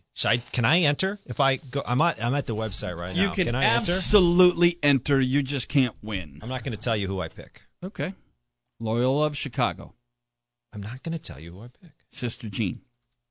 That was so fun. I love that. A lot of people didn't. Yeah. Okay. UC Santa Barbara. You're going to take the Gauchos to win the national championship. I forgot my password. Oregon State. You're going to take the Beavers to win the national championship. How about Wichita State? You're going to take the Shockers. Boom. Josh Albrecht's favorite school. Did he go there? He did. He was he was a bowler. Good for him. Bowling scholarship. Think I made that up? I did not. No, I know he bowls. Bowling's the best. I love bowling. Yeah. Who doesn't like bowling? Everybody likes bowling, John. All right, let's get to stuff because we're going to visit with Bill Huber, who will join us at just after 20 past. And then we'll talk with Brian Posick after the bottom of the hour. My name's Mike. His name is John. He has a What's Update. Hi, John. Hey, fellas. What's up? This is What's Up. What's up? What's up? What's up? Get it. I don't know. Nothing. What's up with you? Here's What's Up. Quick hitter. Thursday's volleyball match between Wisconsin and Minnesota has been postponed. My goodness. Because of COVID-19 restrictions and injuries on the Golden Gophers team. I guess you can just start postponing games because of injuries now. Is Wisconsin ever going to play volleyball again? How can you have postponed because of COVID-19 restrictions and injuries? Why even include and? Because if they have players that aren't able to play because of injury and COVID restrictions that have other players not able to play and you don't have enough players to play, John, that'd be the only reason. But then why wouldn't you say, due to COVID-19 restrictions and injuries, not able to field a roster? So, why wouldn't you add that in if that's the case? John, if you can't put all 11 players on the court at one time, you can't do it. How many players on the court? It'd be 6 on each side. Oh, okay, my bad. That's okay. But, I bet you Paul Chris would love to put out that release. Hey, we can't play this weekend. We got some injuries. Sorry about that. Well, you can't play. Hey, we got some injuries over here. You can't play. Hey. It's not like hockey where you can put the other team on the power play and play 6 against 5. Well, you're assuming that there are not enough players to field the team. It doesn't say that. Anyway, sorry, I went off a little bit there. All right, so here is what I got in an email from Armin. He's part of the show that is before this show, Mike, right?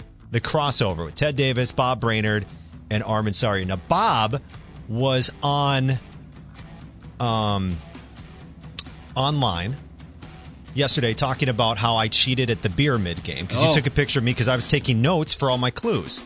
And apparently you thought that was cheating. The judge ruled it was not cheating, although he does say, Packer, Tots, and Ends, that we should move forward without that.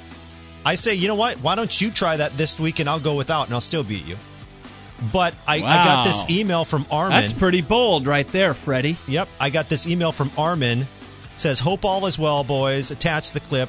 Hope this is how you want it. So what is this? Do you know what this is? I don't know. You should just play it. This is from the crossover with Ted Davis, Bob Brainerd, and Armin Sarian. So Audius, so they play this game. They call it Pyramid, which is a play on words, okay? And it's the same concept. You got the words. You got to try to describe them, okay? And Heller tweets this out and says, he asks on Twitter, is this cheating? He takes a picture. So here's the words lined up. And Audius has like scribbled notes. Like when I give you guys the words. I don't have any notes. That's cheating. Yeah. That's Judy was boring. Hello. Then Judy discovered ChumbaCasino.com. It's my little escape. Now Judy's the life of the party. Oh, baby, mama's bringing home the bacon. Whoa, take it easy, Judy. The Chumba life is for everybody. So go to ChumbaCasino.com and play over 100 casino-style games. Join today and play for free for your chance to redeem some serious prizes. ChumbaCasino.com. No purchase necessary. Void where prohibited by law. 18 plus terms and conditions apply. See website for details. Totally cheating. I love John. One of my great peers and mentors in this business, John Adias. Oh, fantastic. Nice. But that's cheating, John. And I'm here to tell you that's wrong. And Okay, I'm going to call you out. I think we ought to have a showdown. Oh, with them. boy. Maybe on like a Friday. Oh, I love that. See if they could come on and challenge us in our version of Sports Pyramid. Yeah. Oh, okay. We might get on that. I think we need to have a crossover event with the crossover. Yeah. Let's do that. Let's have a crossover. I like how you buried the lead there. Oh, that I cheated? Hey, you can all have your opinions. The judge said I didn't, so I didn't. I don't know what you want me to do. The judge then followed that up after the show saying, from this point forward, no more notes. What's hilarious to me is, you sound like the guy, they're cheating. They're shooting too many threes. Oh, no. I didn't know you could shoot threes in this game. No. I didn't know you could. That is not at all what it is. What it sounds like. What it is you're taking the test as an open book test, and I'm not. That's what that was. Whatever. That's the better analogy. But the other show simply said that you were cheating. Oh, then I guess it's official, even though the judge said I wasn't. So, there you go. Guess the judge does. Hey, Todd, he just overruled you. You understand that if we take on the crossover in the same version, that you and I are teammates. Well, so how do we... Oh, is that what we're going to do? Are we going to play our game or their game? One of us gives and one of us receives the clues. Okay. Yeah, I think we should do that. Challenge accepted, crossover crew. We'll crush them. Did you see that... Ted's pretty smart, though. Oh, Ted is... I don't know how his mind does it. He must work out his mind a lot to be so sharp-witted. He's very sharp. All right, so did you see the Brewers and Bally Sports, Wisconsin, announced their broadcast teams, Mike? They did. There's some new additions. That's correct. So Tim Dillard... Not the new addition, like the not new edition, not back in the day. Tim Dillard, Vinny Rottino, and Chris Singleton will join the broadcast team. So the lineup is Brian Anderson and Matt LePay, Jeff Levering as play-by-play for certain games, that not. Anderson's the primary play-by-play. Craig Kashan, Billy Schroeder will continue to lead analyst in the broadcast booth. Well, Craig's not an analyst in the broadcast booth. So Bill Schroeder... Levering, Kashan, LePay, and Anderson are the play-by-play. Yeah. Yes. Sorry, I read that. I forgot the and. And Sophia Minert. But then, so no Augie. Augie's going to do some radio. And one of those guys is going to fill in when Rock doesn't do... Rock's going to miss 20-ish games. Chris Singleton will serve as the backup for Rock for about 20 telecasts. Dillard will serve as the primary Brewers Live pre- and post analyst and will provide color commentary on select telecasts. And Rottino will also provide pre- and post-analysis. And it is now Bally Sports Wisconsin, and that begins on Thursday, April 1st, so 2 weeks from tomorrow. And if you're like me at Red and White or like me in some other places who have cut the cord, Bally Sports Wisconsin is not available on YouTube TV right now, as Fox Sports Wisconsin isn't. So at home, I double dip, and I have cable as well, so I can have Brewers games. But when I'm slinging wine around at Red and White, the Brewers games are not available. We are going to be, by the way, just so many Tim Dillard stuff this summer. We're going to have so many clips of, did you see what Tim Dillard said last night? Because he's so wild and zany and crazy and awesome, right? Am I right there? I'm right. You are. All right, I got a couple of stories. How many do I want to do here? I will do 3 stories in 3 minutes. Ready? Yes, I'm ready. All right, number 1, maybe even 3 stories in 2 minutes. The Packers and Zadarius Smith have restructured his contract that allows the team to sign Aaron Jones. Smith's restructure created $7.38 million in cap space. Way to go, Russ Ball and crew. But no Aaron Rodgers, Mike. The silence of no Aaron Rodgers announcement of a restructure or a movement of money, I think is really loud. That silence speaks volumes to me. Now, maybe it's going to happen. Maybe it already happened and just hadn't been reported yet. But to me, that raises some red flags. Jamal Williams going to the Lions on a 2-year, $7.5 million contract. All right, story number 2. I saw this and it really interested me because I love collectibles. The NFL has been having active discussions with potential partners to develop, Mike, a digital collectible and NFT strategy. And teams have been told not to make deals on their own without checking with the league. So do you know what NBA Top Shot is? No. I know what the NBA is. It's kind of Bucks and Sixers tonight, big game. You buy these virtual packs that have like game clips. So they're not real packs, they're virtual. So they don't actually exist. You can't touch them. And they're numbered, limited edition type of video clips of like LeBron dunking. Like maybe there's 100 of the certain dunk. Sure. And they put it out there and they Can't sell. I go see that on SportsCenter? You can like see it wherever, but you YouTube can't. highlight? But you own it, and it's securely like you can do secure transactions through the website. Anyway, it's blowing up. It's making the league millions and millions, if not in the future $1 billion. So the NFL's going to do that. Look out, baby! That's the next big thing for a while, and then it'll go away. Come on, Heller. Unless it's Bitcoin, and it never really takes, but it's taken right now. Right? I'd love to have it. Bitcoin, it probably would have made some money. Okay, my third story. I didn't play this. I forgot to play this yesterday, but the Bucks are in action tonight against the 76ers. It's a really big game, right? No Joel Embiid, but yeah, big game. All right. So did you hear Giannis talking about his off day the other day? So he had an off day leading up to this game, and if you missed it, it's classic Giannis. It's the best. Take a listen. No, I'm not actually. I'm looking forward to taking my day off tomorrow. Enjoy my pepperoni pizza. My smoothie, my chicken wings.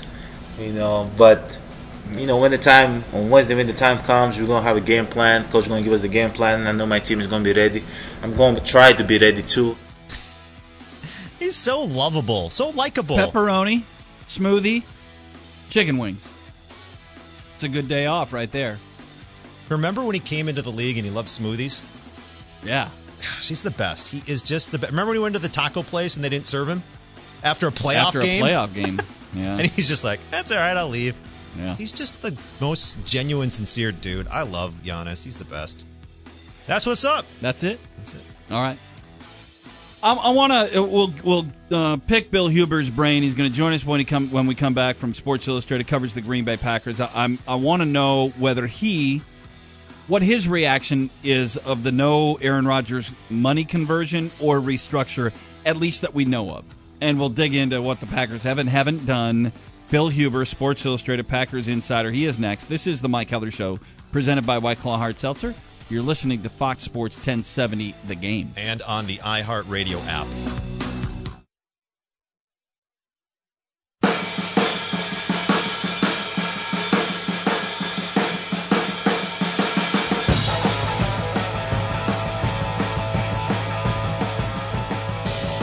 So, is this Irish, this music? This is not Irish. Bill Huber is Irish, right? Is that true, Bill? Hi, Bill. Yeah, very Irish. I've had a lot of corned beef lately, though, so maybe I'm a little Irish. And I had a Guinness after a bunch of yard work with my wife on Saturday. So that makes me Irish, right? Yeah, of course it Guinness does. and corned beef? Yeah, my mom's maiden name was Shirley McDonald. Her dad's name was Patrick McDonald. My name is Patrick as well. I just don't go by that name. Anyway, that's not true. The first two parts of it were true.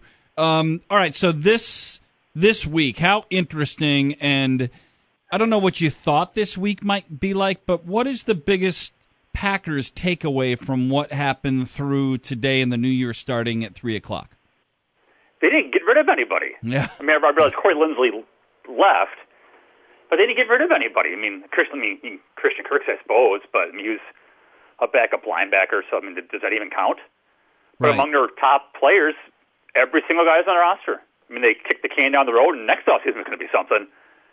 But the entire team will be back of all the vital cogs did anyway. So pretty amazing. I have a bigger reaction than some do, so I want to get your thoughts to at least that we know of, no cash conversion on Aaron Rodgers and no restructure. What does that say to you? I think it's coming. Look, they got to the cap today. They're not done though. I mean, they got a draft class to sign. We've talked about before, all those little rinky-dink moves they make during the season, like Joe Blow gets elevated from the practice squad, or somebody gets promoted from the practice squad. I mean, all those moves count. So you need money for all those things. You got to sign your draft class. So they're done for today. Well, I shouldn't even say they're done for today. They got done for 3:00. Right. But I don't think. I mean, I shouldn't say I think. I mean, they're for sure not done. And the two items are Devontae Adams' contract extension and Aaron Rodgers. Those are where you make some money. Is Rodgers more complicated than we on the outside? You know, and I'll say I'm way further outside than you are. But is it more complicated than some of us think? Yeah, probably. You got to make it worth his while. I mean, he's just not going to go volunteer money, especially after they drafted his successor or presumed successor at the time. So I don't think he's going to do anything out of the goodness of his heart. And how much do you want to commit to him? Do you go all in and commit through 2023 and just say that Jordan Love's just our backup quarterback and that's that? There's a lot of stuff in play. It's Rodgers' future, it's Love's future. There's a lot of stuff that grabs there. So yeah, I think Devontae's probably the easier one, even though 5 years and $100 million, whatever it's going to be, isn't easy, but it's a straightforward thing. Well, Billy, let me back it up just a second. Let me have you play the role of Brian Gutekunst. You just drafted Jordan Love a year ago. Now you got this Rodgers situation in front of you. What would you do?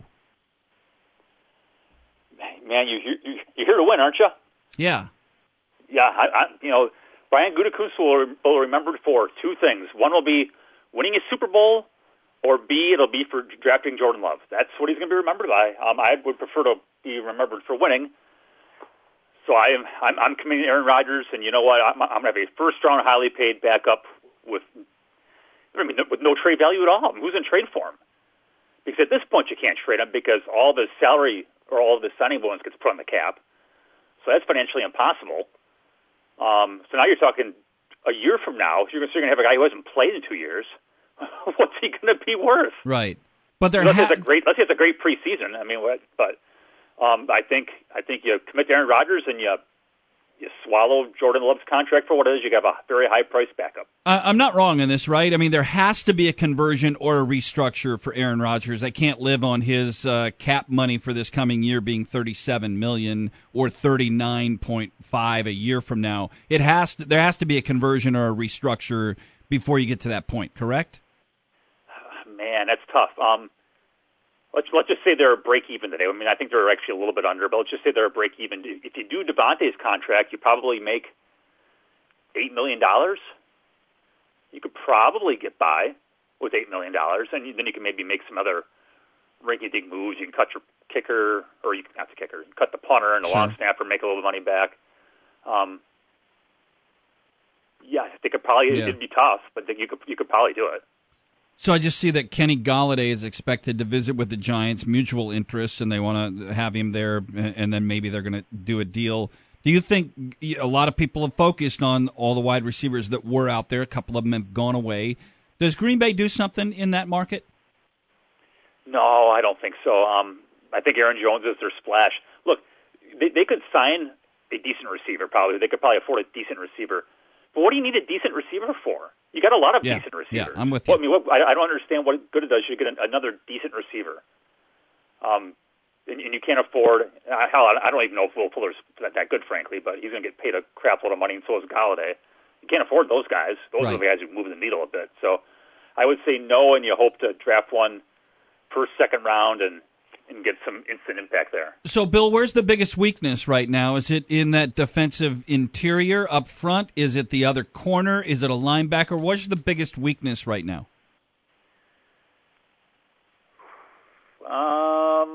I would say corner. I think because defensive line they're not good, but for the most part you only use two most of the time anyway. And you got Clark as one. You certainly would like to get better there, but I mean corner you're playing with three most of the game. Who knows what's going to happen with Kevin King, but you got to do better there. And I realize that they are going to keep Shane and Sullivan with that restricted tender, but doesn't mean you can't do better in the slot. So I would say cornerback would be their weakness. Outside of Green Bay, last quick one for you here, your reaction on Andy Dalton in Chicago. Packer fans, enjoy Aaron Rodgers because this is your life. I mean, this is your future. At some point, you're not going to have a Hall of Fame quarterback as your quarterback, and you're going to be thinking, we had this first-round guy who didn't really pan out. We could re-sign him, or we could try Andy Dalton, who's won 0 playoff games in a dozen seasons or whatever it's been. Enjoy it, Packers fans, because this is, at some point, this is going to happen. It's crazy, isn't it?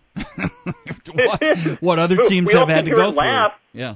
I mean, my buddy Matt Steinman from The Athletic kind of chuckled at the NFC North's quarterbacks are Aaron Rodgers against Jared Goff, Kirk Cousins, and Andy Dalton. I mean, it's a great line, and it's true. But just enjoy it, people. Yeah, it's crazy. Bill, thank you. We appreciate it. I'm sure we'll visit soon enough. Sounds good. Take care, guys. Okay, thanks, Bill. Bill Huber, Sports Illustrated, covers the Green Bay Packers. We'll shift from the gridiron to the ice. The Badgers now await Sunday night's NCAA tournament hockey selection. Badgers lost last night to Minnesota in the Big Ten championship game. Brian Posick called that. He will be with us when we come back. You're listening to the Mike Heller Show on Fox Sports 1070 The Game. And on the iHeartRadio app.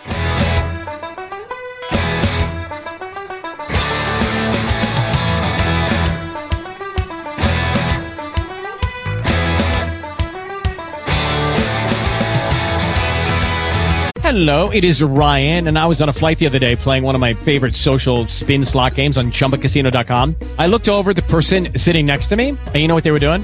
They were also playing Chumba Casino. Coincidence? I think not. Everybody's loving having fun with it. Chumba Casino is home to hundreds of casino-style games that you can play for free anytime, anywhere, even at 30,000 feet. So sign up now at ChumbaCasino.com to claim your free welcome bonus. That's ChumbaCasino.com and live the Chumba life. No purchase necessary. VGW. Void where prohibited by law. See terms and conditions. 18+.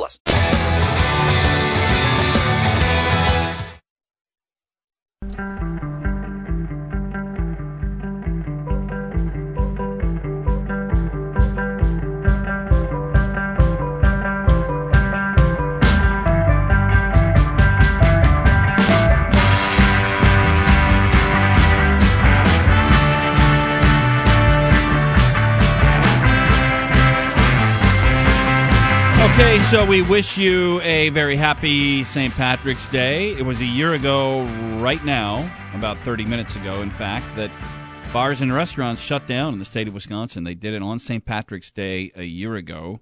So a much different night now. 50% capacity in most restaurants, certainly in Dane County, 25% in bars. So if you're going out, if you're going to have some fun tonight, please enjoy the holiday. Be a little careful. Brian Posick will have some beer. I don't know if it'll be green. Hi, Brian. How are you?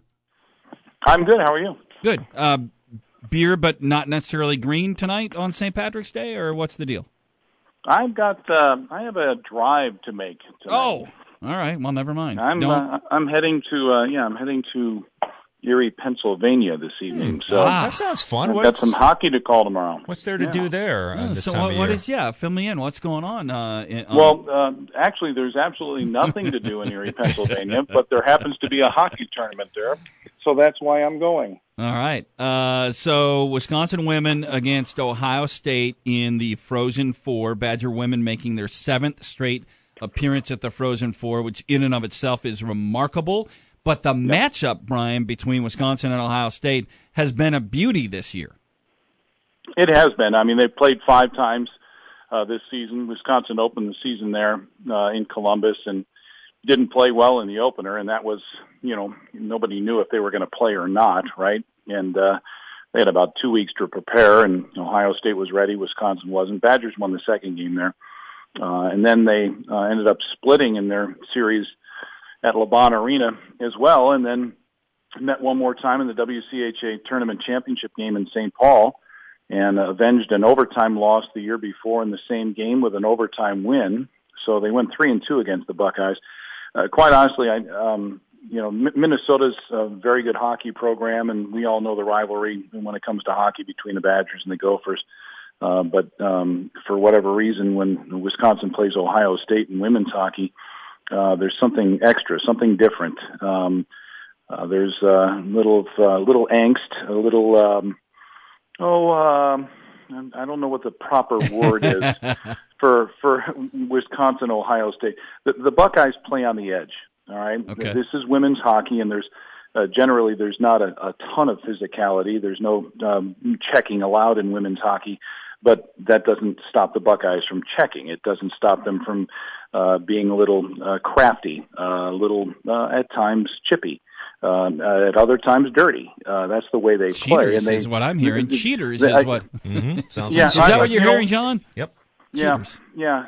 You know what? That's a good word for them. I'm not sure if I'll use that on the broadcast Yeah, tomorrow, you might not wanna. unless they win, and then I'll say they cheated to win. But they're a team that can get in your head. Sure. And if Wisconsin allows that tomorrow, it'll be a problem. But Mark Johnson had a chance to talk to him today, and he wishes he had 12, 14, 16 more games to coach this team to prepare them for what's to come tomorrow in the national semifinals. But this is what he's got, and again, you've beaten him before. You beat him on a big stage and you won a trophy with it. So he's confident, but I know he's also a little bit on edge because he knows this is a conference rival. It's not going to be easy tomorrow for sure. Timing of that game tomorrow for those who are going to 6 bells. Yeah, 6 o'clock. Yeah, All 6 bells on WIBA. So 1310 on your AM dial. It's also on the iHeartRadio app, and ESPNU will be carrying it too, so you can get it if you've got the ESPN series of networks. Clay Matvick, who's longtime friend and works out of the Twin Cities area. He'll be doing the play-by-play. He'll do an excellent job. So if you don't want to listen, that's not the to way me that works, Brian. If No, you don't want to listen to me yapping, you can watch ESPNU. But otherwise, you can sync things up. I realize sync it you up. can That's sync what I'm things up, thinking. right? Yeah, absolutely. Yeah, Just put a little yeah. pause on that until they're right in line with one another. Yeah, the fun thing is too. Mark Greenhall is going to work with me. He's Wisconsin's volunteer goalie coach.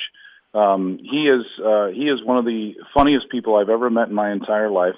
He will, at some point in time, and probably multiple times, will do a Harry Carey impersonation during the broadcast, and he can get away with it because he just doesn't care what you think or I think. He is. That's fantastic. Mark Greeny alone will be worth tuning into tomorrow on WIBA. Good. All right, take us back to last night. It was a great hockey matchup between Wisconsin and Minnesota. You talk about something extra when two teams get together. There's always a little something extra. Two really talented teams, and there was one burst for Minnesota that helped to decide the Big Ten tournament championship. Yeah, it was a great matchup and not a great game. The night before when Wisconsin played Penn State, that was a fantastic college hockey game. A lot of ebbs and flows. A goal washed out, a goal allowed that should have been washed out because the other one was washed out for what the other one should have been washed out for. There was a 5-minute major in the third period when Wisconsin's down a goal. They kill it off. They gain momentum. They tie it. They fall behind. They tie it again, and then Cole Caulfield wins it in overtime against Penn State. But last night, Minnesota was the far better team. Certainly in the first 40 minutes, they came out with an extraordinary jump. Wisconsin, which has answered the bell on more occasions, obviously, they're 29-1 going into the NCAA tournament. But the first two periods, they just could not match the Gophers. And in particular, what was disappointing was the defensive zone coverage. We saw breakdowns last night that we hadn't seen for most of this season, but we had seen in prior seasons. And all of a sudden, the backside winger is wide open for an easy shot. There's somebody in the slot that's not defended. It seemed like there was a lot of puck watching last night. Now, Minnesota was motivated because the last time the Badgers played the Gophers, Wisconsin just drilled them at Mariucci Arena 4-1 and 8-1. It was the most lopsided loss or most lopsided win for Wisconsin ever in Minneapolis, and I'm sure the Gophers remember that. I know they remember that.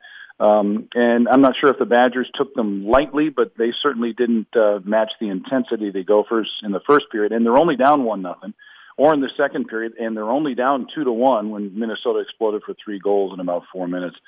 So, and then, hey, Tony Granato talked to the players in the second intermission, and they were embarrassed. There was no question about it. And you know what? I was embarrassed for them. This is on the Big Ten Network. This is a Big Ten tournament championship game. The Badgers had just won the regular season title. There had been some question, did Wisconsin really deserve it? Because it went by percentage points. not necessarily the best record, but percentage points, winning percentage. Well, I think that's a deciding factor. I'm okay with that. And Wisconsin had gone 3-1 against the Gophers during the regular season. But in the third period, Wisconsin played in the third period like Minnesota did in the first two periods. Yeah. And while they didn't rally to win it, they certainly scared the dickens out of them and almost pulled it off. But after watching that game last night, for two periods, I thought Minnesota could win a national championship. And for one period, I thought Wisconsin could win a national championship. And who knows, maybe they'll meet up at some point here in the next week or so. What is the result, and what does it lead to on Sunday when the selections are announced? What do you anticipate? Right. Well, last night's game was for a number one seed. Okay. And I believe that Minnesota gained that advantage with the win last night. Even though the Badgers, had beaten 3 out of 4, as I mentioned, and won the regular season title, Minnesota was still ranked ahead of them, not only in the media poll, the U.S. College Hockey Online poll, but the USA Today coaches poll as well, which I found curious. So when Minnesota beat Wisconsin last night, I would assume that Minnesota will be one of the 4 number one seeds. North Dakota is the best team in the country, and just won the NCHC title last night. And so they'll be placed in Fargo. Boston College is ranked second in the country. They'll be the number one seed in Bridgeport, Connecticut. And then the number 3 seed would be, in my opinion, Minnesota State Mankato, and then the 4 seed would be Minnesota. So where do you travel Mankato? The other West regional is Loveland, Colorado. The other East regional is Albany, New York. So I would assume that Mankato would go to Loveland, and then Minnesota would be shipped out east. And if Minnesota's shipped to Albany, Wisconsin's not going to go to Albany. They're not going to set that up. They could go to Bridgeport, I suppose, and play Boston College, but the way I see it, I could see Wisconsin being the 2 seed either in Fargo with North Dakota opposite them as number 1, or they could go to Loveland, a suburb of Denver, and be the 2 seed opposite the 1-seeded Mavericks of Minnesota State. So we're going to find out Sunday at 6:00. Brian, can last night, I always think of it psychologically, can last night help them? They get 2 periods of examples to say, hey, if you don't show up, that's what's going to happen. And a third period that says, if you play like that, that's what can happen. Right, exactly. And since the Christmas break, since they got back to full health, they had the COVID issues, and Dylan Holloway came back from the World Junior Championship. They've only lost 4 times. Yeah. And in that stretch, there were only 2 stinkers, really. One at Michigan, where they lost 5-1, and then last night. Now, they had fallen behind at Penn State early and rallied and made a heck of a game of it. That's the one thing I am encouraged about. They didn't play well for whatever reason. I don't know, but in the third period they were on the attack, and maybe Minnesota was on its heels. And hey, we've got a 4-goal lead. What are you going to do? You're not going to beat us, and they almost did. But I believe that Wisconsin can learn from that. Keep in mind, the Badgers haven't been to the NCAA tournament since 2014. They haven't been relevant in Big Ten hockey since the 2016-17 season, Tony's first year, when they made it to the conference tournament title game and lost in double overtime to Penn State. Otherwise, what experience do any of these players have in playing in big games? Absolutely none, until 10 days ago when they beat Michigan State twice and won the Big Ten regular season title, until they had to go to overtime to beat Penn State this past Monday, and then last night when they lost to Minnesota. I believe that it will help them once they get into the one and done of the 16-team NCAA tournament. Is Robbie Beydoun in net for the rest of their starts? That's a really good question, and I cannot. I don't think you can fault Cameron Rowe last night entirely. Right? He gave up 1 goal in the first period and made 14, 15 saves, something like that. He gave up then 4 more in the second period before he got pulled. There were a couple that leaked in, but quite honestly, like I had mentioned before, the defensive zone coverage was horrific, and not just by the defensemen, but the forwards. They didn't play as a group of 5 in front of their goaltender, and Rowe took the brunt of it, right? But Beydoun came in and was rock solid and gave them a chance to rally. He made some big time athletic saves that allowed Wisconsin to get within 1, and he was off the ice when Minnesota obviously got the empty net goal to finish it off.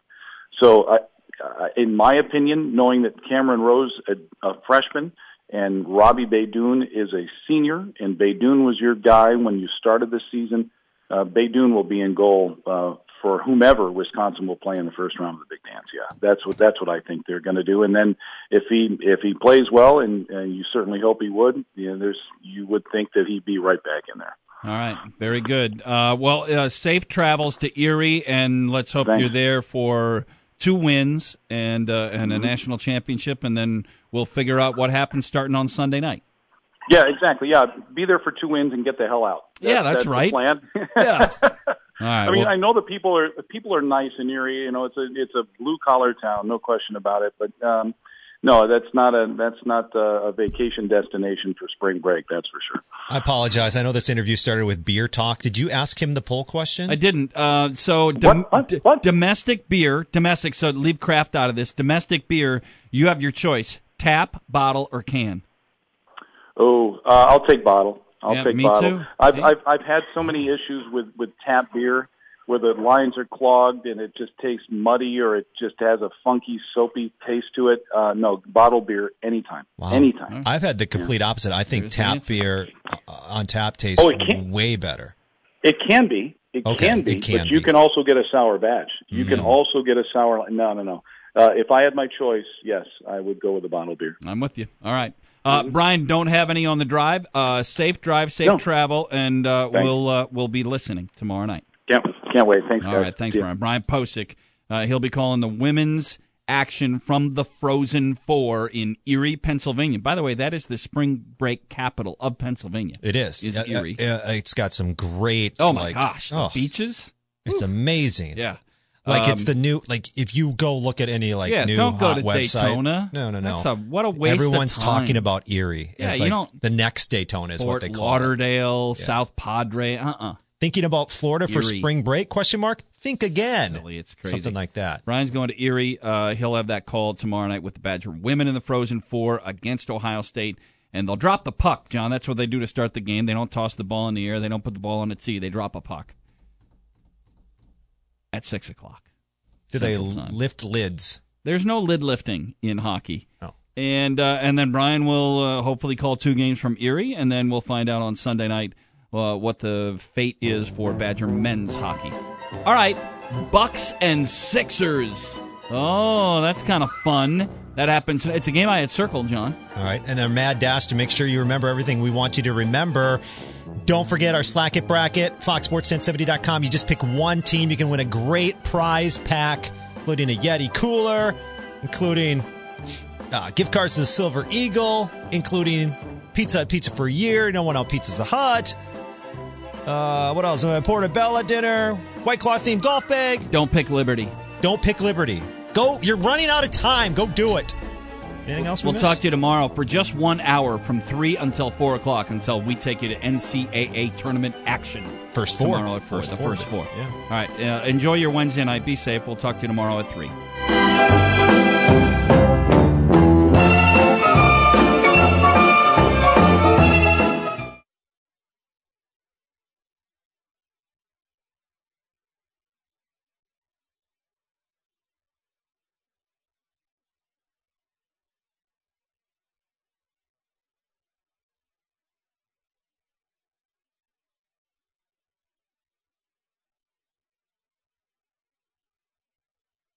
With Lucky Land Slots, you can get lucky just about anywhere. Dearly beloved, we are gathered here today to... Has anyone seen the bride and groom? Sorry, we're here. We were getting lucky in the limo and we lost track of time. No, Lucky Land Casino, with cash prizes that add up quicker than a guest registry. In that case, I pronounce you lucky. Play for free at LuckyLandSlots.com. Daily bonuses are waiting. No purchase necessary. Void where prohibited by law. 18+. Terms and conditions apply. See website for details.